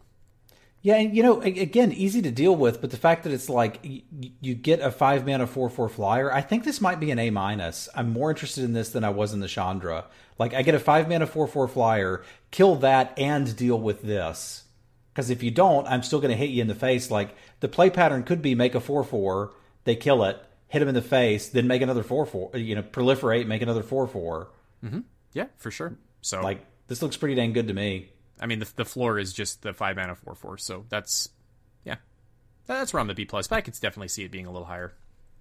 All right, we got Lava Axe, sort of. Sarkhan's Catharsis is 4 and a red for an instant, 5 damage to target player or planeswalker. Man, this is so much better than Lava Axe. Yeah. The instant speed, it's not just player or planeswalker, it's the instant speed that puts it over the top for me, I think. Because now you can decide, end of turn, do I kill the planeswalker, or do I have a way to win the game by going face with this? Yeah. I still don't think that makes it amazing. Nope. But it's way better than Lava Axe was. Yeah, Lava Axe could always do that in most of the sets it was in, kill a planeswalker if you needed it to. The other thing here is like there's a lot of planeswalkers, and some of them you're going to want to kill. But bear in mind, if you're using a spell to deal with a planeswalker instead of your creatures, they already got whatever effect they got from minusing it or plussing it the turn they played it. So just the fact that you can kill most of the planeswalkers with this doesn't make the card amazing. I think that still puts us in the D level range because there's decks that will be able to maximize this, but probably not something I'm super excited about. I think this will shift a little bit. I think I want one of these most of the time. And hear me out here. So Ryan Sachs wrote an article the other day about Planeswalkers in Limited, like in this set specifically, and how it's going to kind of shift your life total. I highly recommend it's on Star City Games website. But the gist of it is that your opponents are going to be at a significantly higher life total than 20 a lot of the time, because you're going to be attacking planeswalkers, right? They're going to gain life off of their planeswalkers effectively. So, either you point this at your planeswalker, the planeswalker you point at the face, and it generally has the same effect, right? They're, you're knocking down their life total both ways, but this has the upside of being able to reach out and touch a planeswalker that you can't get through a board stall. And I think that's why I like this card. So I think maybe out of the board, or maybe like a one of in the main deck in a lot of my red decks, and I think I'd be probably pretty happy with that. So I'm going to go a little higher than a D. Would you say D plus, D minus, D? D. It's probably a C minus for me. Okay. We'll see where that one shakes out. That's interesting. Spellgorger Weird is 2 and red for a 2/2. Whenever you cast a non-creature spell, put a +1/+1 counter on Spellgorger Weird. I think if I could always make this a 3/3, I'd be pretty happy with that. Yeah. So if I had 6 or 7 instants or sorceries and I needed a 3-drop, this is, I think, a really good 3-drop for that deck. I don't know, man. I want Conch. Sorry, you're right. Conch is better. Captain Crunch is way better. But in the blue-red deck, this is probably better in the long run. Yeah, over time. It's probably a C minus. I got to do a little work. It doesn't block well the first turn, but then I can get my Centaur Courser with upside. Mm-hmm. That's where I'm at with it. All right. How about Tybalt, Rakish Instigator? 2 and red for a 5 loyalty planeswalker. Your opponents can't gain life. -2, create a 1/1 red devil creature token with when this creature dies, it deals 1 damage to any target. This sets the record for the best Tybalt in any limited format that I've ever played. I would agree here. I actually haven't played Tybalt in a limited format, so no one has. Yeah, it's not exciting. It's fine. I do like the devil creature tokens quite a bit, but the fact that you have to wait 2 turns to get 2 of them for your 3 mana, I think is a real knock on this card. So I'm probably never really drafting this highly enough to ever get to play it. So it's definitely in like that C minus range for me, I think. I think it's actually a C plus, because he's kind of making me good blockers to protect my other planeswalkers, things that will trade for 2/2s, and if I have to, things that will get that last point of damage through to a planeswalker. You got a planeswalker at 1 and I send a devil token at it, it doesn't matter what happens, it's dead. Mm-hmm. So I think that's a lot of flexibility, and I would put him in, I think, every red deck that I would play. I agree some people will probably overvalue it because it's a planeswalker, but some people will undervalue it because it's Tybalt, and I actually don't think he's that bad. That's fair. All of that is fair. All right, that brings us to Tybalt's Rager, 1 and red for a 1/2. When it dies, it deals 1 damage to any target. You can spend 1 and red to give it +2/+0 until end of turn. It's functionally a 2/2 with the fire breathing. Yeah, unless you're trying to attack with it. Right, and then your opponent just either doesn't block it or blocks it with a 2/3 or whatever, right? So it falls off a little later in the game, but then the mana sink ability, like being able to pump, once or twice to trade with something, this should always trade with something on the other side of the table unless you're choked on mana. Yeah, I think that actually makes it fine. I was ready to come down on this card until I really understood what that 1 damage does, and it blocks pretty well. So if something blocks pretty well and is decent on attacking, I'm happy with it. It's just you gotta put some mana into it for that attack to actually matter. Yeah, it's like a red death touch creature. It's sort of, right, where you got to dump some mana into it though. So it's probably like a fine seed. Like this is probably the 2-drop that I want as opposed to like the 2 mana 2/2 or the 2 mana 1/3. I probably want this a lot more than I want those. Yeah, and at uncommon, I guess it should be. So that probably bumps it to a C plus. Yeah, sure. I'm not going to take it to be red, but if I'm already red, I'm going to take it. All right, and I think we have my favorite card of the set, Turret Ogre. 3 and a red for a 4/3 reach. When it enters the battlefield, if you control another creature with power 4 or greater, it deals 2 damage to each opponent. It's your Borderland Minotaur easier to cast with upside? Yeah. Yeah. The real upside of this card, I think, is the reach. Like, being able to protect your planeswalkers against flyers, I think is going to be pretty important. The real upside of this is it's just what, like, why do I like Borderland Minotaur so much? Put it on the quadrant test. Is it good on turn 4? Yep. Is it good when you're ahead? Sure. Is it good when you're behind? Yeah. Does it do something when you draw it later? Yeah. Like, this guy's just fine everywhere. And, like, maybe it'll just damage people if I've got some other critters. Like, I want to go Captain Crunch into this, hit you for 2, and then next turn, like, I'm attacking for 8? Smash for 8, yeah. Yeah, sold. So this is first one's a C plus to me. I'm overrating it. Don't at me. That's fair. I'm going to give it a C-ish. Yeah, we're splitting hairs on that one. It doesn't matter. Yeah, probably fair. All right, on to green. On to green. All right, the Arboreal Grazer is the growth spiral of the set. I think we need to figure out a nickname for it. A single green for an 0/3 with reach. When it enters the battlefield, you may put a land card from your hand onto the battlefield tapped. I'm thinking of it. I'm thinking Manasloth. I'm thinking of a noise. Let's see if you agree with me. Is it? Yeah, that's precisely it. Yeah, so the thing that Growth Spiral did that this didn't was draw a card, and I'm exchanging that for an 0/3? No thanks. No thanks, not interested. I see what they did there. It will protect a Planeswalker. You can block with it, but creatures with 0 power aren't typically great blockers, so that puts this as a D for me. Like, you can put it in your deck, but it ain't looking good. Agreed. This is the front runner, I think, for my favorite uncommon Planeswalker in the set, so I'm going to kind of... I'm going to seed the rating here for you. Arlen, Voice of the Pack, 4 green for a 7 loyalty planeswalker at uncommon. Each wolf creature you control that's a wolf or werewolf enters the battlefield with an additional +1/+1 counter on it. Of note, there is 1 wolf creature in this set. -2, create a 2/2 green wolf creature token, which is actually coming in as a 3/3, a 2/2 with a +1/+1 counter on it, all of which are relevant. And you can proliferate off of it. So for 6 mana, I'm going to get 2... 4, 6. I'm going to get 6 3/3s over 3 turns. 3 3/3s over 3 turns. 3 3/3s over 3 turns. Okay. Assuming that seems protect her. Yeah, it seems pretty good. Like, the 3/3 is going to do a decent job at protecting her. I think the reason I'm most interested in her is because it's in the proliferate colors. Like, green is, there's a lot of +1/+1 and proliferate. Green, blue, green, white, I think, are the combos there that you're looking to do. And that late in the game, it should be pretty easy to protect her, I think. Yeah, that looks pretty good to me. I'd say this is probably a B.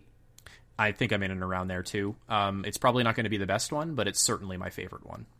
Yeah, it like, at issue is I'm used to Planeswalkers that have a kill a thing mode and a plus to make creatures mode, and that's not what she does.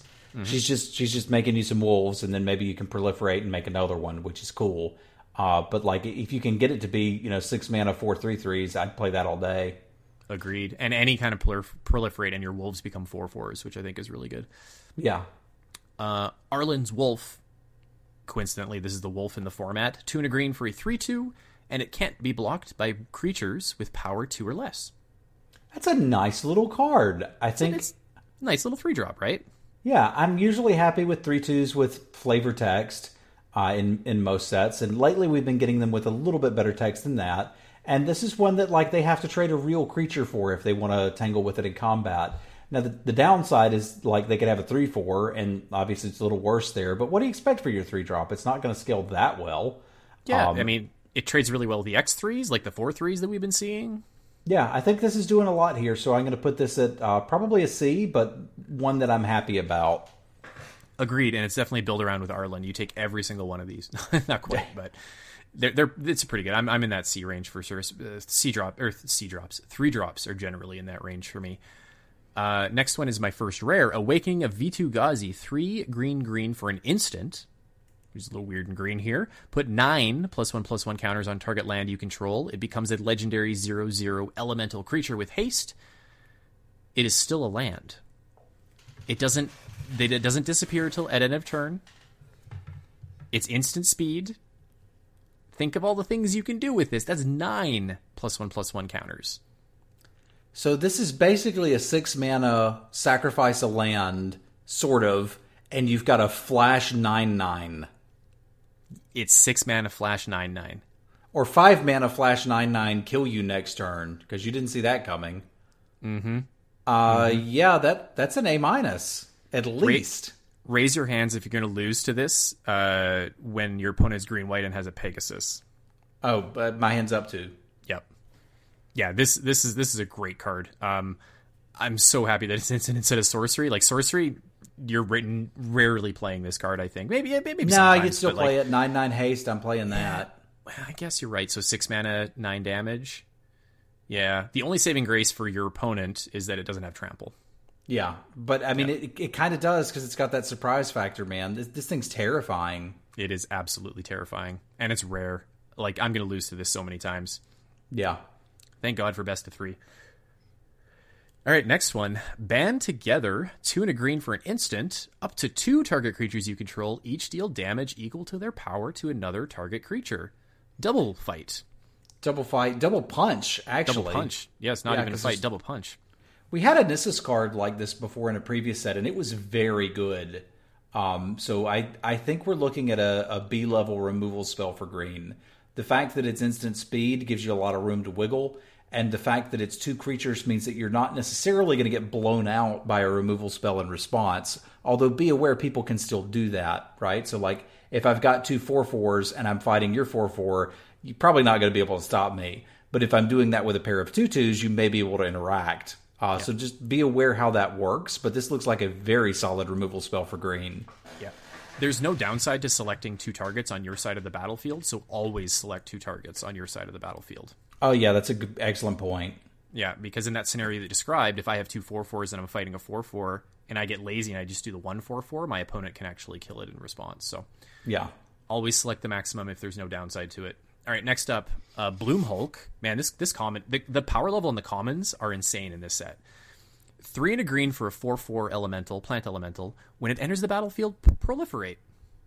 So this is a conversation for when we're diving deeper, but high power level commons have me excited because we're all going to have powerful decks, and also have me sad because if you stumble, you're going to die. But I'm going to go out on an early predictor and say this is an 18 land format, and we'll talk about that again later in the not too distant future. This is obviously absurd. Like, this is a B- level common. It's a 4 mana 4/4. It attacks, it blocks, and if you happen to have planeswalkers and draw it later, or you have some counters on stuff, it does something. Even if it didn't, 4 mana 4/4 vanilla, I'm obviously in. I'm probably overrating it because of my love for Borderland Minotaur, but fight me. It's good at all. It's good in all game states. The only time it sucks is when you're about to lose the game and you have an empty board. And even then, like, what are you going to, like, there's not a lot of cards that are going to save you at that point. So, if this was like a 4 mana 2/2, I could see that even being a card at common. I'm surprised it's a 4/4. When I looked at it, I'm like, did I get something wrong with this card? Like, the floor on this card is great. I love 4 mana 4/4s. So, yeah, sold. Yeah, I'm probably in that B range, I would say as well. Bond of Flourishing is next. 1 and a green for a sorcery. Look at the top 3 cards of your library. You may reveal a permanent card from among them and put the rest, or put it in your hand. Put the rest on the bottom of your library in any order. Gain 3 life. So it's a permanent land, creature, enchantment, all that stuff. I don't normally like cards like this. Like, 3 life is nice. It's possible to whiff.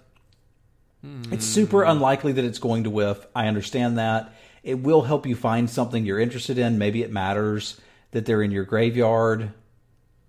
No, they go to the bottom of your library. Go to the bottom of your library. So the only way it whiffs is if you have a bunch of instants and sorceries in your green-blue deck, I guess. Yeah, so it's super unlikely to whiff, although it is technically possible that your top 3 cards are your 3 removal spells. But like, I just don't like this is the green opt. Like, if you wanted opt in your green deck, this is kind of fine. You could sort of cheese it and play 16 lands if you wanted to, and then play this. So like, maybe it's a land you have to pay 2 mana for, but it could be something else later in the game, and like, that's not terrible. But at uncommon, I'm never going to pick this high enough to see it. This is a D. I think that's fair. I think this really helps you play, feel like you're playing 18 lands in the format when you're only playing 17. Yeah, that's fair. That's fair. Right? So, like, and that might be something that's interesting, but I'm never going to pick it highly. Like, it's probably better than a D, but it's probably not better enough than a D that I'm interested in it. So, it'll be good and sealed. Yeah, for sure. Right? If you can get away with playing 17 lands and sealed plus this, I think you'd be very happy. Yeah, but then one of my uncommons was this. Like, I'm not playing green for it, but I'm going to put it in my sealed deck if I'm green. Yeah, I agree. All right, Centaur Nurturer, 3 and a green for a 2/4. When it enters the battlefield, you gain 3 life, and it's a mana dork. Tap to add 1 mana of any color to your mana pool. So I think I dig this. I think I'm going to put it at a C+, because obviously I'd rather have a 4 mana 4/4 in like most decks. But I think what this is enabling us to do in a format without much mana fixing is splash something in our green deck. So if we've got a really good black removal spell or a really good expensive spell, or Planeswalker, for example, from another color, one of these, 2 of these in a basic, and all of a sudden I can put that in my deck. So I'm interested in this. The 2/4 is always a solid blocker. Gaining 3 life is certainly not a bad thing. It's possible that you could do a green deck with 4 of these and just splash all the Planeswalkers. Like, it sort of reminds me of the Oasis Druid from Hour of Devastation. So, like, I'm excited about it, but we'll have to see exactly how deep we can go. Definitely. Green is going to be the color for going deep, I would say, for sure. I haven't done the number crunching to see how relevant the 2/4 is, but it's usually pretty relevant as a blocker. There's a lot of things the only thing it doesn't block are like the 4/3s, which we've seen a few of so far, but it kind of depends on how the other colors shake down. So it's not what I'm looking for if I'm ramping. It's more what I'm looking for I'm fixing. So, like, probably in that like C+ range, I would say. It's green. I'm probably going to be able to get these, especially at common. So yeah. All right. Challenger Troll, 4 and a green for a 6/5. Hello.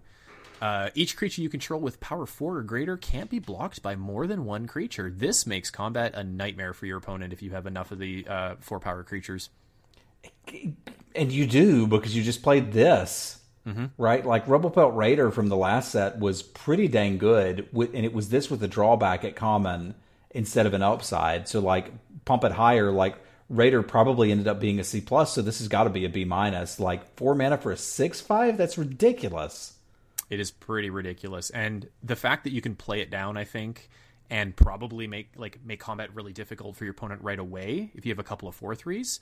Like, if you're playing red-green and you go Captain Crunch into the 4 mana 4/3 hate or reach into this guy, they just took damage, can't block, and they're dying. Yeah, it's kind of ridiculous, right? Yeah, I'm all about a Challenger Troll. Let's do it. So, like, is that like a B-? Yeah, it's a B-. Yeah, I'm in on that one. I see this, I want to be green. Courage in Crisis, 2 and a green for a sorcery. Put a +1/+1 counter on target creature, then proliferate. So, sorcery. This is not how I want to proliferate. No. Right? Because it's making me spend 2 cards to get this effect. If they kill the creature, I don't even get to proliferate, do I, the way this is worded? Then proliferate. I'm not sure, actually. Put a +1/+1 counter on. Is the then proliferate dependent on the +1/+1 counter on target creature? I think it is, because if it was proliferate, it would be a separate sentence, like draw a card is separately, right? Yeah. No? Even if it's not, the fact that I have a 4 mana 4/4 with proliferate at common and then this at common is like, dude, do the math. Like, I don't want to play this. I know proliferate is cool. I know you want to put counters on your Planeswalkers. But trust me, if you would just pick the 4 mana 4/4 over this, you're going to be way happier with it. Because it's like, what are you supposed to do? 2-drop, cast this, and then you've got a 4 mana 4/4 and you proliferated, but you didn't put any counters on anything because you don't have any yet. So, like, play the 4 mana 4/4. Don't play this. This is a D. In a world where my opponents are getting zombie army tokens for like basically free or cheap attached to their cards, like I can't spend a card on this. So yeah, I want my proliferate to be incidental, not extra. Speaking of proliferate that's incidental, Evolution Sage, 2 and a green for a 3/2. Whenever a land enters the battlefield under your control, proliferate. I got a landfall card. That's kind of cool. I like that we're seeing things from all the different kind of planes in the recent sets. Like we have 4 Power Matters from Khan's block. We have Landfall from the Shadows block. This is pretty cool. I like this. Yeah, well, that was Zendikar, but yeah, I hear you, bud. Zendikar. I mean, it's hard to argue with this. It's a solid body with upside. That makes it a C+ for me. Obviously, it'll get better the more counter shenanigans you have, but I'm guessing you want to do this attack with Krenko and then put another counter on him? No, I want to play this, have some kind of incidental +1/+1 counters from somewhere, and then just grow everything with Proliferate. Or have a Planeswalker and grow it every time I put a land into play. Like, I think this has way more upside than a C+, to be honest. Well, I mean, let's say it's a 3/4, yeah, but like it's a very fragile body, and like it's not going to do much attacking and blocking if you're looking to grow your stuff. You wouldn't play the effect without the body, so I think it's a C+ for me. It's a solid 3-drop with upside. Yeah, I think I'm good. I think I'm a little higher. I'm definitely in the B- range, I would say. This is probably a card that I'm going to first pick and start to look to build a Proliferate deck around. All right, let's see how that works out. Agreed. All right, Finale of Devastation. X green. This is another in our finale cycle here. Sorcery at Mythic. Search your library and or graveyard for a creature card with converted mana cost X or less and put it onto the battlefield. If you search your library this way, shuffle it, blah, blah, blah. If X is 10 or more, creatures you control get +X/+X and gain haste until end of turn. So this is add 2 mana cost to my best creature that's in my library or my graveyard. Mm-hmm. And I can just search it up. Mm-hmm. And it's 12 mana win the game. Yes, very much 12 mana win the game. I can see that being sort of playable if I've got some 2/4s that are ramping me going around. Mm-hmm. There's also a 2/1 that ramps you as well. And New Horizons at the 3-drop putting it on your land. Yeah, I think I could go for this. Like Green Sun Zenith was very good because I could use it on 2 mana to go get a mana dork if that's what I needed. I can't do that with this, but it can do a lot of the other things. And like the more utility creatures I have, the better. Like 6 mana 4/4 Proliferate could be a pretty big deal on some boards too. So I think I kind of like this. Just realize you're going to be overpaying for the creature every time, and very few games of Magic go to 12 mana. Now, ones where both players start at 30 are far more likely to, which Ryan's article kind of pointed to, like think in that mindset.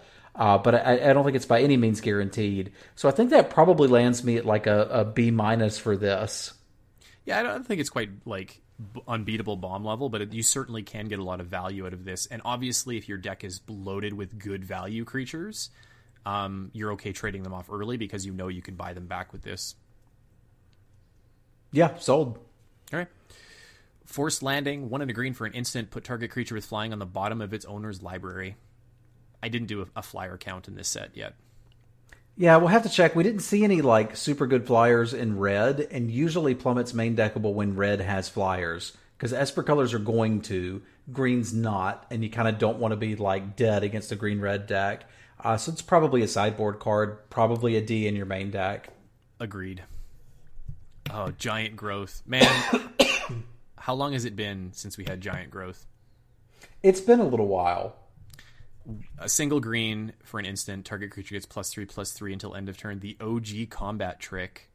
Where do you put this on the lightning strike scale of relativity? I mean, it's a combat trick. It's the best one that we've ever seen, but it's still a combat trick. That makes the first copy a C+, the next copy a C-, and you don't want 3. That's interesting. I think I would probably play... I guess maybe I wouldn't play 3. No, you wouldn't. Know. Really? Yeah. How many formats have you played where Giant Growth was legal? Trying to think of if I ever have. I guess one of like the M14-ish sets, maybe. I only drafted it once. a lot of sets where Giant Growth was legal. It was in one of the Ravnica sets too. And the thing is, like, you generally don't want more than 2 combat tricks in your deck. Like, if you end up with 3, sure, it's fine, but you're playing 3 combat tricks. Yeah, you probably did something wrong along the way. Yeah. So the first one's exciting, like, take it over a mediocre creature. But if you've got, like, the 4 mana 4/4 in this, like, don't think about Giant Growth. It's really good, but most of what it does is say, if your creatures are in combat and they don't have instant speed removal, you win the combat. Mm-hmm. Yeah, I'm just thinking, like, I don't know, maybe I like combat tricks more than the average person. That's probably where we differ on that one. That's fair. Okay. God Eternal Ronus. The gods are back, and they're angry. 3 green for a 5/5 legendary creature zombie god. So it has Death Touch. And when it enters the battlefield, double the power of each other creature you control until end of turn. Those creatures gain Vigilance until end of turn. And then when it dies, it gets tucked into your library third from the top, similar to the boar that we saw in red. This is ridiculous. This is just an A. Like, 5 mana, 5/5, Death Touch, make your team attack when it couldn't before. It's ridiculous. This whole cycle is ridiculous. It's just bonkers. Yeah, that's a bomb. Pick it, play it, win the game. I can't even fathom how to deal with these cards. I'm with you on that one. Like, it definitely A, but, like, I can't fathom how to deal with these cards. The only thing that I've seen so far in my, like, scanning is the blue enchantment that turns into a 1/1 with no abilities. Like, then they can just block with it. You can't exile it. You can't, like, whatever. I guess if it has no abilities, it would lose the dies effect on it. Okay. So that would actually stop it. But, like, there's no pacifism. Like, the white version of O-Ring exiles, obviously. So there's just, like, yeah. There's a naturalized variant that can nab it if you can kill it. I'd have to check the rulings on this one. I'm not sure that it actually goes into the graveyard. Okay. So when it dies, I guess it would have is to. Put into exile, like, it has to go there for a second. Well, maybe not. Yeah, we'll have to get a judge on that. I have to check the rulings on that one, because when it dies, like, does it go to the graveyard and then the effect goes on the stack? Yeah. Right? Or does the effect happen before it goes to the graveyard? I guess I don't know. Like, I'm not a judge on that one. I rely on Magic Arena and Magic Online to tell me what I'm doing. Same. But that's certainly one of the rulings that I will be checking before I go to my pre-release is, can I exile it from the graveyard with the naturalized card? Is this Yang Yu? Or is it Jang? I'm not really sure how to pronounce that. Wildcrafter is a Planewalker. 2 and a green for the legendary Planeswalker. 3 loyalty. Each creature you control with a +1/+1 counter on it has tap, add 1 mana of any color, and -1 to put a +1/+1 counter on target creature. So this kind of reminds me of the Saproling Saga. Mm-hmm. I think it's probably a little bit worse than that, because you don't get that big Vigilance Indestructible turn. And then it's a little bit better than that, because, like, anytime you can proliferate, you're proliferating this guy plus the creatures that he's put the counters on, and you've got tons of mana. So, like, I can see what this does, but it looks more like utility than attacks, blocks, static effect that matters, which kind of makes this feel like a C to me. Like, you can take it if you're looking to buff your other creatures. It kind of does everything that sorcery we saw earlier wanted to do, but I think does it better. Just because, like, you can use the creatures for mana, and then Proliferate's going to, like, buff the creatures as well as buff this. Like, this whole deck seems to revolve around a 4 mana 4/4 to me, which is a good place to be. Mm-hmm. My dream is to play this with the Landfall Proliferate, and be able to just play infinite 1/1/1 counters over my next 9 or 10 turns, however many lands I have in my hand. That is a lovely dream. I hope you get there. Hey, they're 2 uncommons, man. It can't be that hard. It's not quite Magical Christmas Land. I think this suffers from, like, you're probably not going to be able to make use of the ramp ability, but you might be able to make use of it as a color fixer. Yeah, that's fair too. Right? So, I don't know. I'm not protecting this one. I'm not throwing my pooches, my wolves in front of this guy to protect him most of the time. I'm looking to get, like, my couple of +1/+1 counters and then hopefully get a proliferate off of them at some point. So you're going to have to jump through a lot of hoops, I think, to get really good value out of this guy. So I'm with you on the C, maybe even like a C-. Goes in a very specific deck, I think, but not taking him because I want to, like, taking him if I'm already in that proliferate deck, probably not taking him to go into that deck. That's a fair point. All right, Crawl Stinger is 2 and a green for a 2/2 Death Touch. Noxious Grudian in green. Yeah, I didn't like the Grudian that much. I probably don't like this that much either. Like, for me, that was always a bit of a C-. Now, it gets a little bit better here because I can attack a Planeswalker, and it's like, I'm a trade for something. But again, if it's a 2-mana 2/2 Death Touch, I'm super interested. If it's a 3-mana 3/2 Death Touch, or even a 2/3, we can probably talk. But like, just that stat line is so unimpressive without the Death Touch. So like, you can play it, and I'll probably put one in a lot of my decks. But we've seen 3-mana 2/2 Death Touches. We know how these play. The only question, does it matter in a world with Planeswalkers? And I don't think it does that much.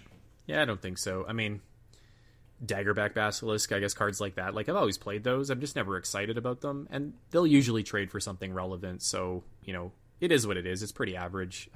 C+, or sorry, CC-, somewhere in there. Yeah. The Crunch Wrangler, the Captain Crunch Wrangler, 1 and a green for a 2/1 with Trample, ? Whenever a creature with power 4 or greater enters the battlefield under your control, put a +1/+1 counter on this, and it's a common. Okay, so I go this into the 4/3 attack for 3. Mm-hmm. Into the other 4/3, you take 2 attack for 8. Yes, pretty much. Okay, I'm putting together the dream, but like, this is a C. It's a 2-mana 2/2 that's got some upside. If your opponent wants to trade with it, they'll be able to. If they can't trade with it, you're winning because they're mana screwed, not because the Wrangler's amazing. But this is a solid 2-drop. I like that it's a way to get a +1/+1 counter on something and get some value out of your proliferate. Mm-hmm. Right, like it's an early option for a +1/+1 counter pretty consistently in the red-green deck. So I think that's why I'm interested in it. But you're right, it's not much better than a C-. Mawu Loyal Companion is 3 and a green for a 3/3 legendary creature with Trample and Vigilance. And if you would put one or more +1/+1 counters on this, you may that many +1/+1/+1 counters are put on it instead. So you put an extra +1/+1 counter on it instead. Say that 3 times quickly. So how is it getting the counter? There's a few things in the set that put +1/+1 counters on things. Let me just check to see if I have those numbers. I don't have those numbers. New Horizons, there's a 2-drop that comes into play and puts a +1/+1 counter on things. There's an artifact that does it. There's the red creature with haste that can do it. There's not a ton. There's the Planeswalker we just saw. All of those things are things you would play out before this, which is kind of weird. Like, I'm looking at Hill Giant and then thinking, what do I have to do to enable it? And it's mostly play something weirdly off curve in order for that to happen. And then my payoff is a 4-mana 5/5, which is certainly not bad. But Green's got 5-mana 6/5s at uncommon. Mm-hmm. So, like, I don't know, man. I'm kind of like looking at this and like, D+, C-, show me what you got. I think the value goes way up if you have a bunch of those 2-drops. Because if you can make this a 5/5 Trample Vigilance, I think that's pretty good value. Yeah, okay, I'm with you there. So, and like, that 2-drop is fine, but like, it's probably a C then. Yeah, so it doesn't go that high in value, so I'm probably in that like C-, D+ range. Like, it is a Trample Vigilance is pretty relevant. It's just the 3/3 is not quite relevant at 4 mana. Yeah, it's almost enough. Almost, just on the edge. All right, New Horizons is 2 and a green for the enchantment aura. Enchant your land. When it enters the battlefield, put a +1/+1 counter on target target creature you control. And when you tap that land, you add 2 mana of any one color. Yeah, we've seen this card before. You want to play it on 3 to put it in your ramp deck, but you want to play a creature on 2. So you also kind of need to be taking advantage of the fixing. So for me, I've played it in the past when I was playing a deck that had 2-drops because I really wanted to get that value, that was splashing and ramping. If you are doing those 3 things, then this is an excellent card for you to take like 6th or 7th, which all breaks down to a C. Yeah, I agree for sure. I'm with you on that one. I guess the +1/+1 counter is relevant in this format, but we've seen the 3-light version of this as well, I guess. Mm-hmm. And they go in slightly different decks, like you mentioned, the 2-drops. So next is a Planeswalker at rare, Nissa, who shakes the world. I love that name. 3 green for a 5 loyalty Nissa. Whenever you tap a forest for mana, add an additional green. That's interesting. Her +1 is put 3 +1/+1 counters on up to one target non-creature land you control.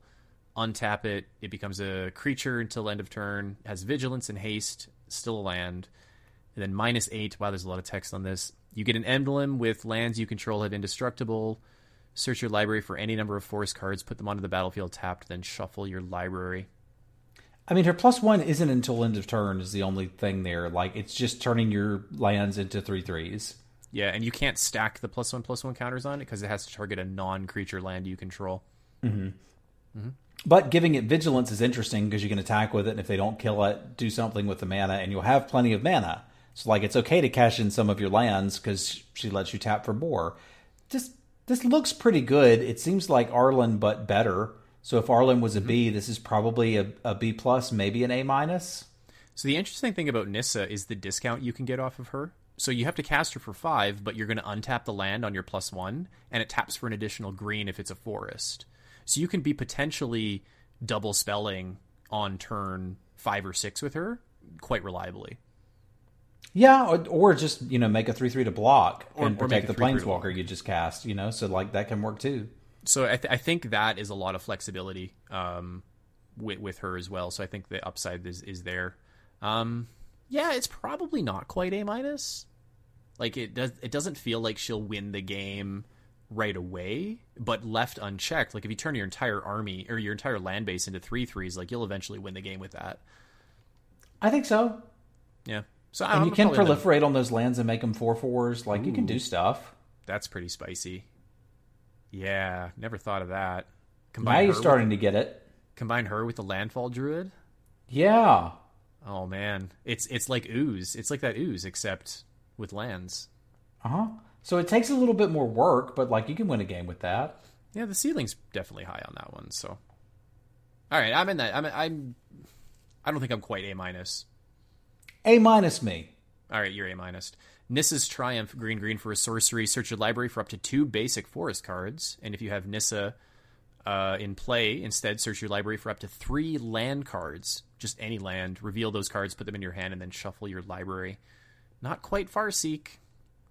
Well, it's not ramping you. I mean, it's basically a green divination, right? Mm-hmm. But you're always going to draw lands. I'm not really sure why I would ever want to put that in a limited deck. Especially if it's green to cast and you're only getting forests off of it. Yeah, so I guess if I have the Mana Sloth and this, I've built myself a growth spiral. 2 for 1. Yeah, that's a good deal. Not sure if that works that way. Yeah, I don't think I like this. I'm going to derate it. Like, you could play it. It's just, I'm not sure why you would. Yeah, I can't think of a reason to play this. So I'm out on this one. I'm worse than D. I might even F it. Oh, wow. F it has been called. Mm-hmm. Paradise Druid for 1 and a green for a 2/1. As long as it's untapped, it has hexproof. And you can add 1 mana of any color to your mana pool. So it's your 2-drop mana dork. That they're not going to be able to bolt the bird. Mm-hmm. Now, it is uncommon. Mm-hmm. So that kind of is what it is. I would imagine that green is going to be very interested in ramping based on everything I've seen so far. Like being able to cast this into untapping into a 4-mana 4/4, even if I don't get to proliferate, kind of a big deal. I think this is probably a C+, maybe even B-. I think it's probably going to be one of the premium uncommons for green. Yeah, I think you're never going to get as many as you want.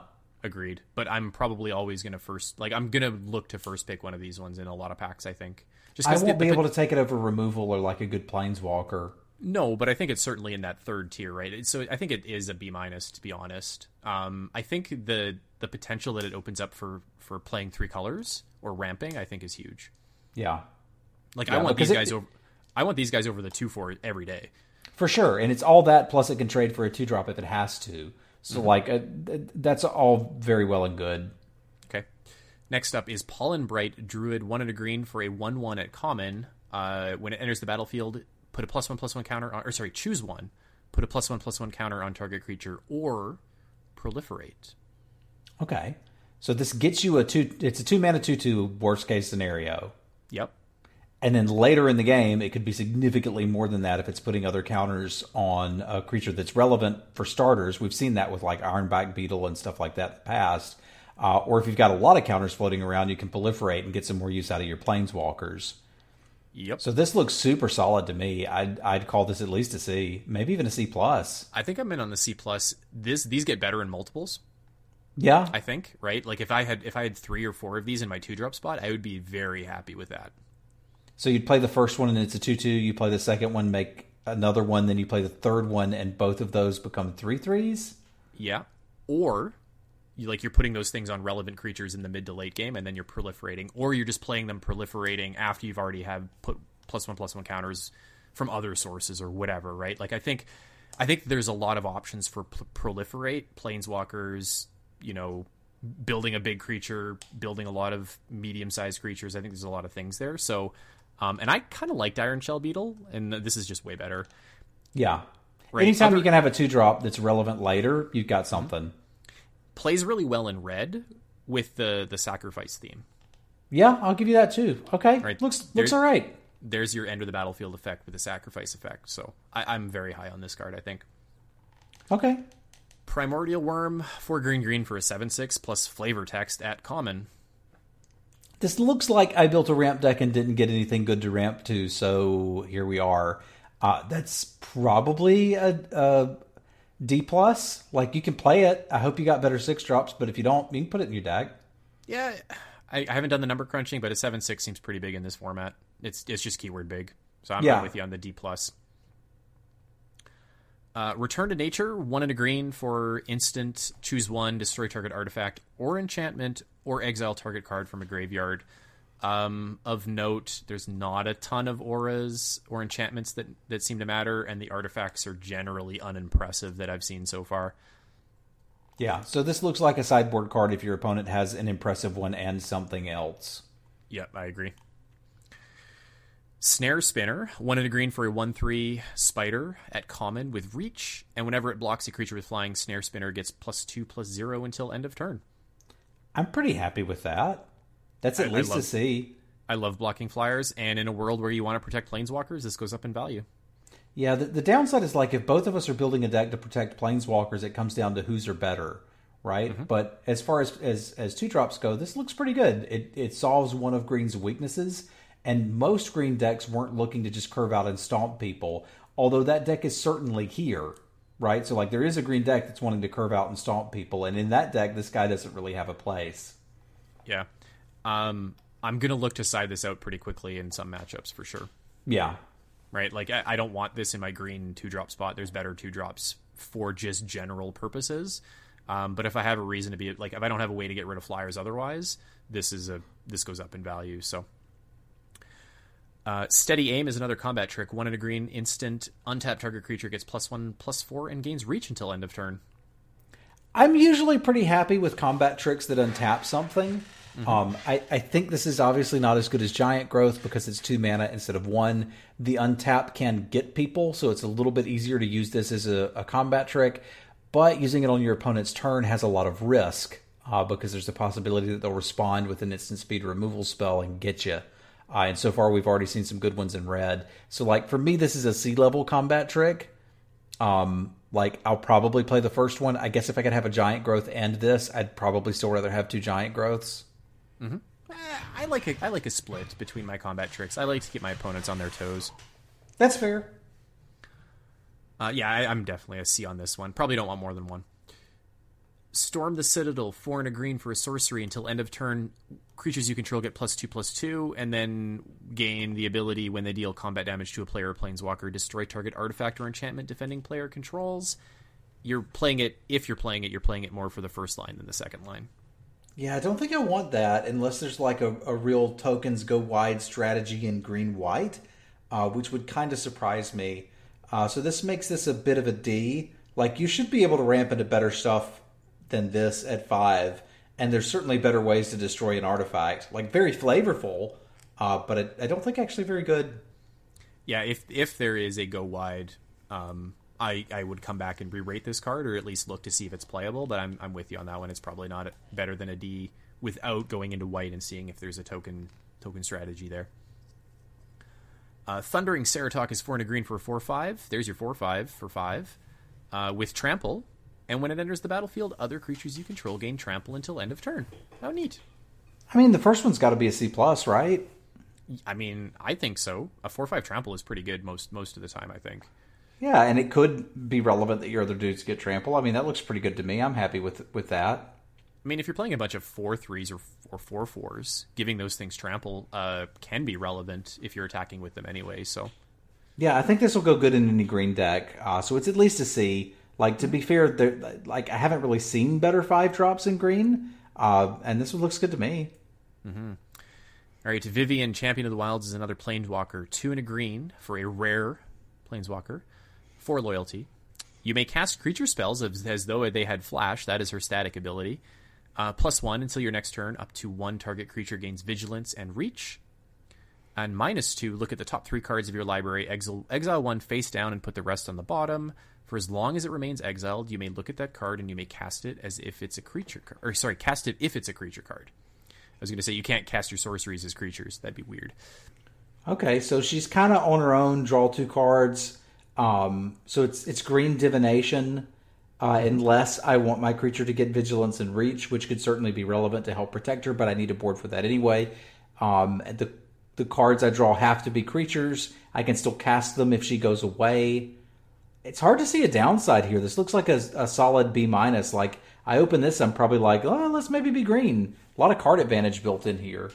The casting creature spells as though they had flash is really interesting to me. So, like, this is a Planeswalker that I'm very interested in keeping around.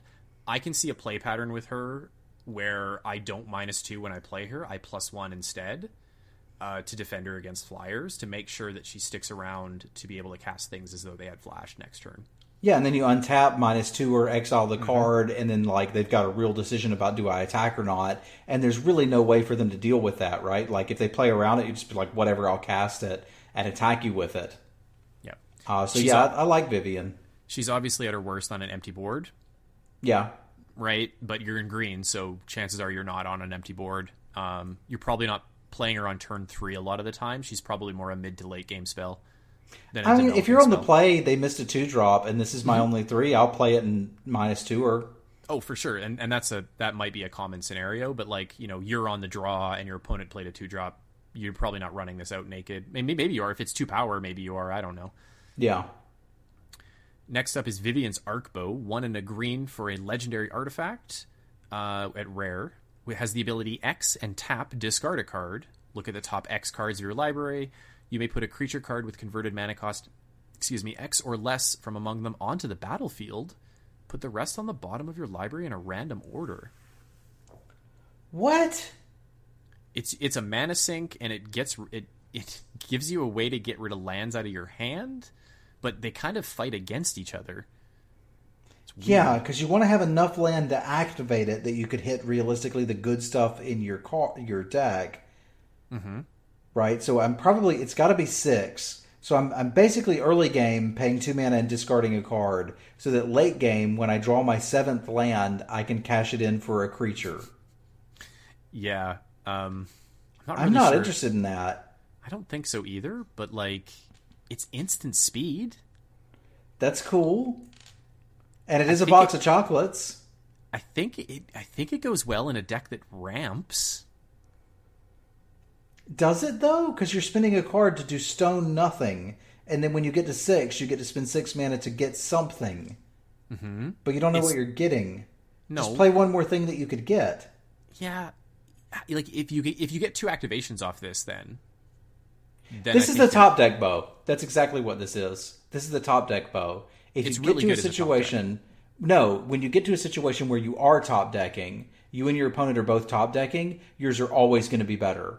Because the worst thing you can draw is the best, top 6 cards of your library. Yes. Yeah, I think that's a fair way to put it. Okay, so spend 2 mana, I get top deck protection, and I win a top deck war.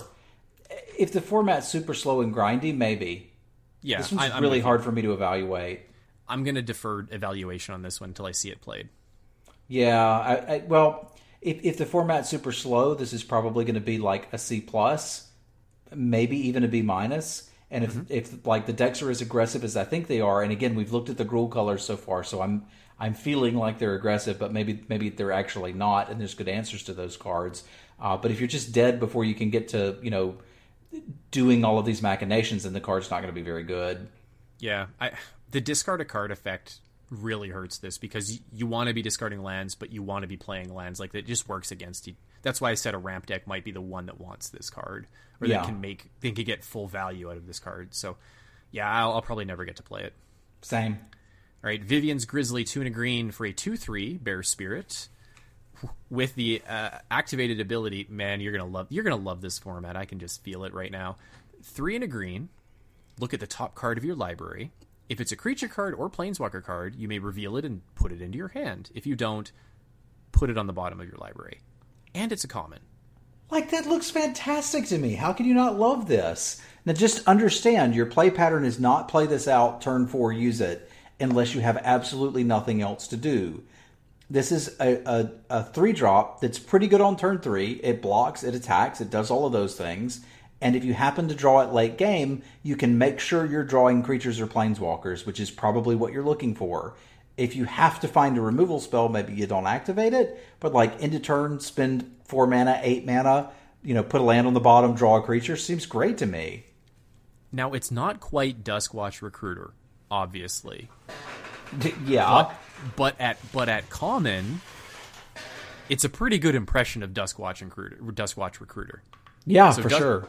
Duskwatch Recruiter was like a 2-drop that had a 3 mana activated ability, look at the top 3 and get a creature. Mm-hmm. And it had the upside of, well, when you're doing that and not casting any spells, it just flips the next turn, and now all your creatures are cheaper, if I remember correctly. So This is obviously not that.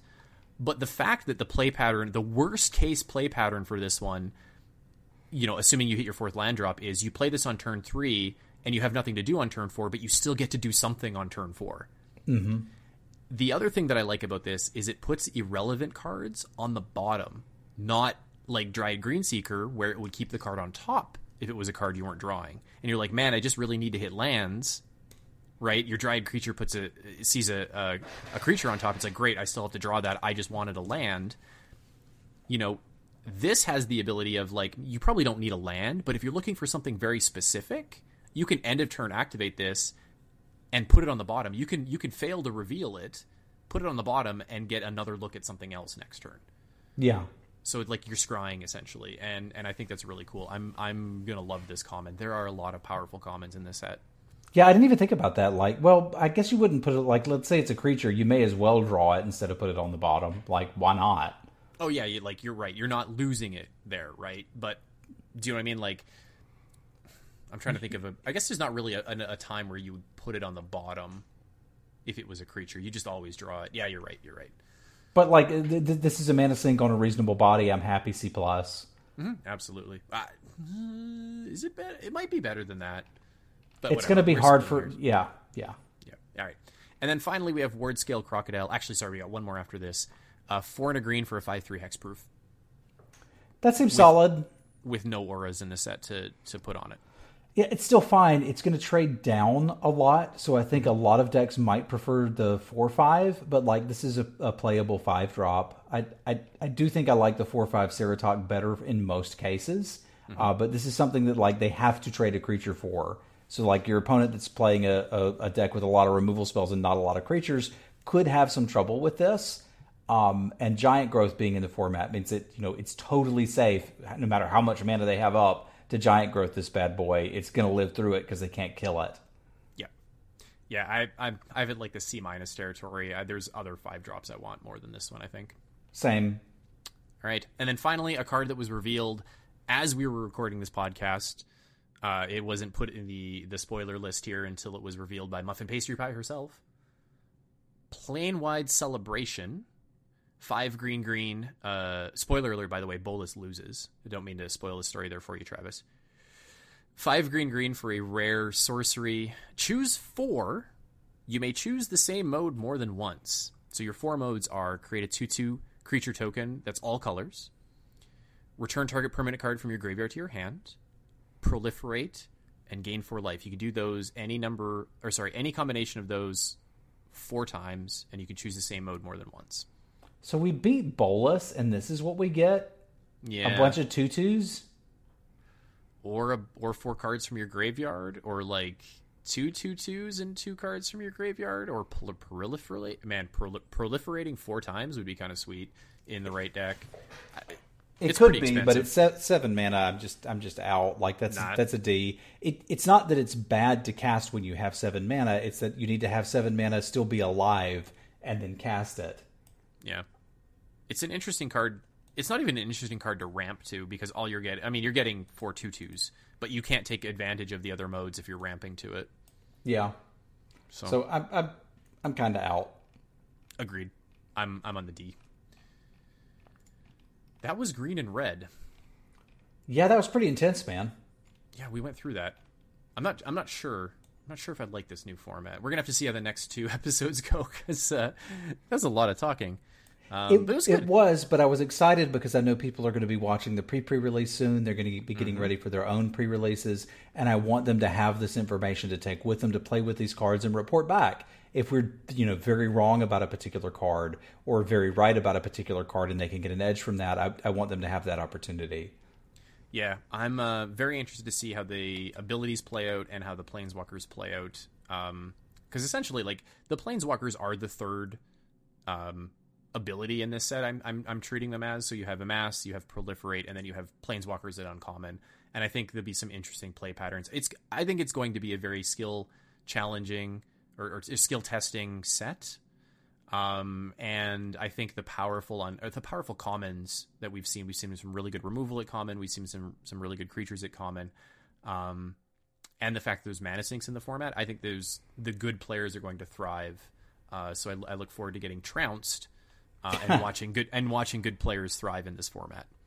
I hope that it's that, and I'm very excited. It sucks that Bolas isn't coming through for us here, but at least we can play with him one more time. Yeah, there's some pretty cool cards coming up in the other colors as well as the multicolored. So I'm looking forward to that. We'll talk about those next week in our next episode. So look for us then. And where can they catch you in the meantime? And actually, probably before then, we should also mention that we're doing the War of the Spark preview stream on Arena. Thanks to WotC for the invite to both of us. We both got fully stocked accounts and all the gems we can play sealed with. So it's going to be great. So thank you for the invite to Wizards. But where can they catch you doing that next week?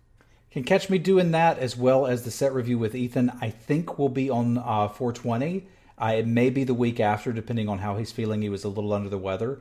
But you can find me at twitch.tv/Simulan. And I'm at twitch.tv/DCivillian. It's DSAVILLIAN. Sounds like I'm going to be a guest on your stream for the War of the Spark preview, and then I'll be doing my own stream later that afternoon or later that evening. So really looking forward to that. That is next week on the 23rd, Tuesday the 23rd, if I remember correctly. So look forward to that. Thanks again to WotC for that. Also, thanks to Face to Face Games for the support and the host. We'll catch you next time. Adios.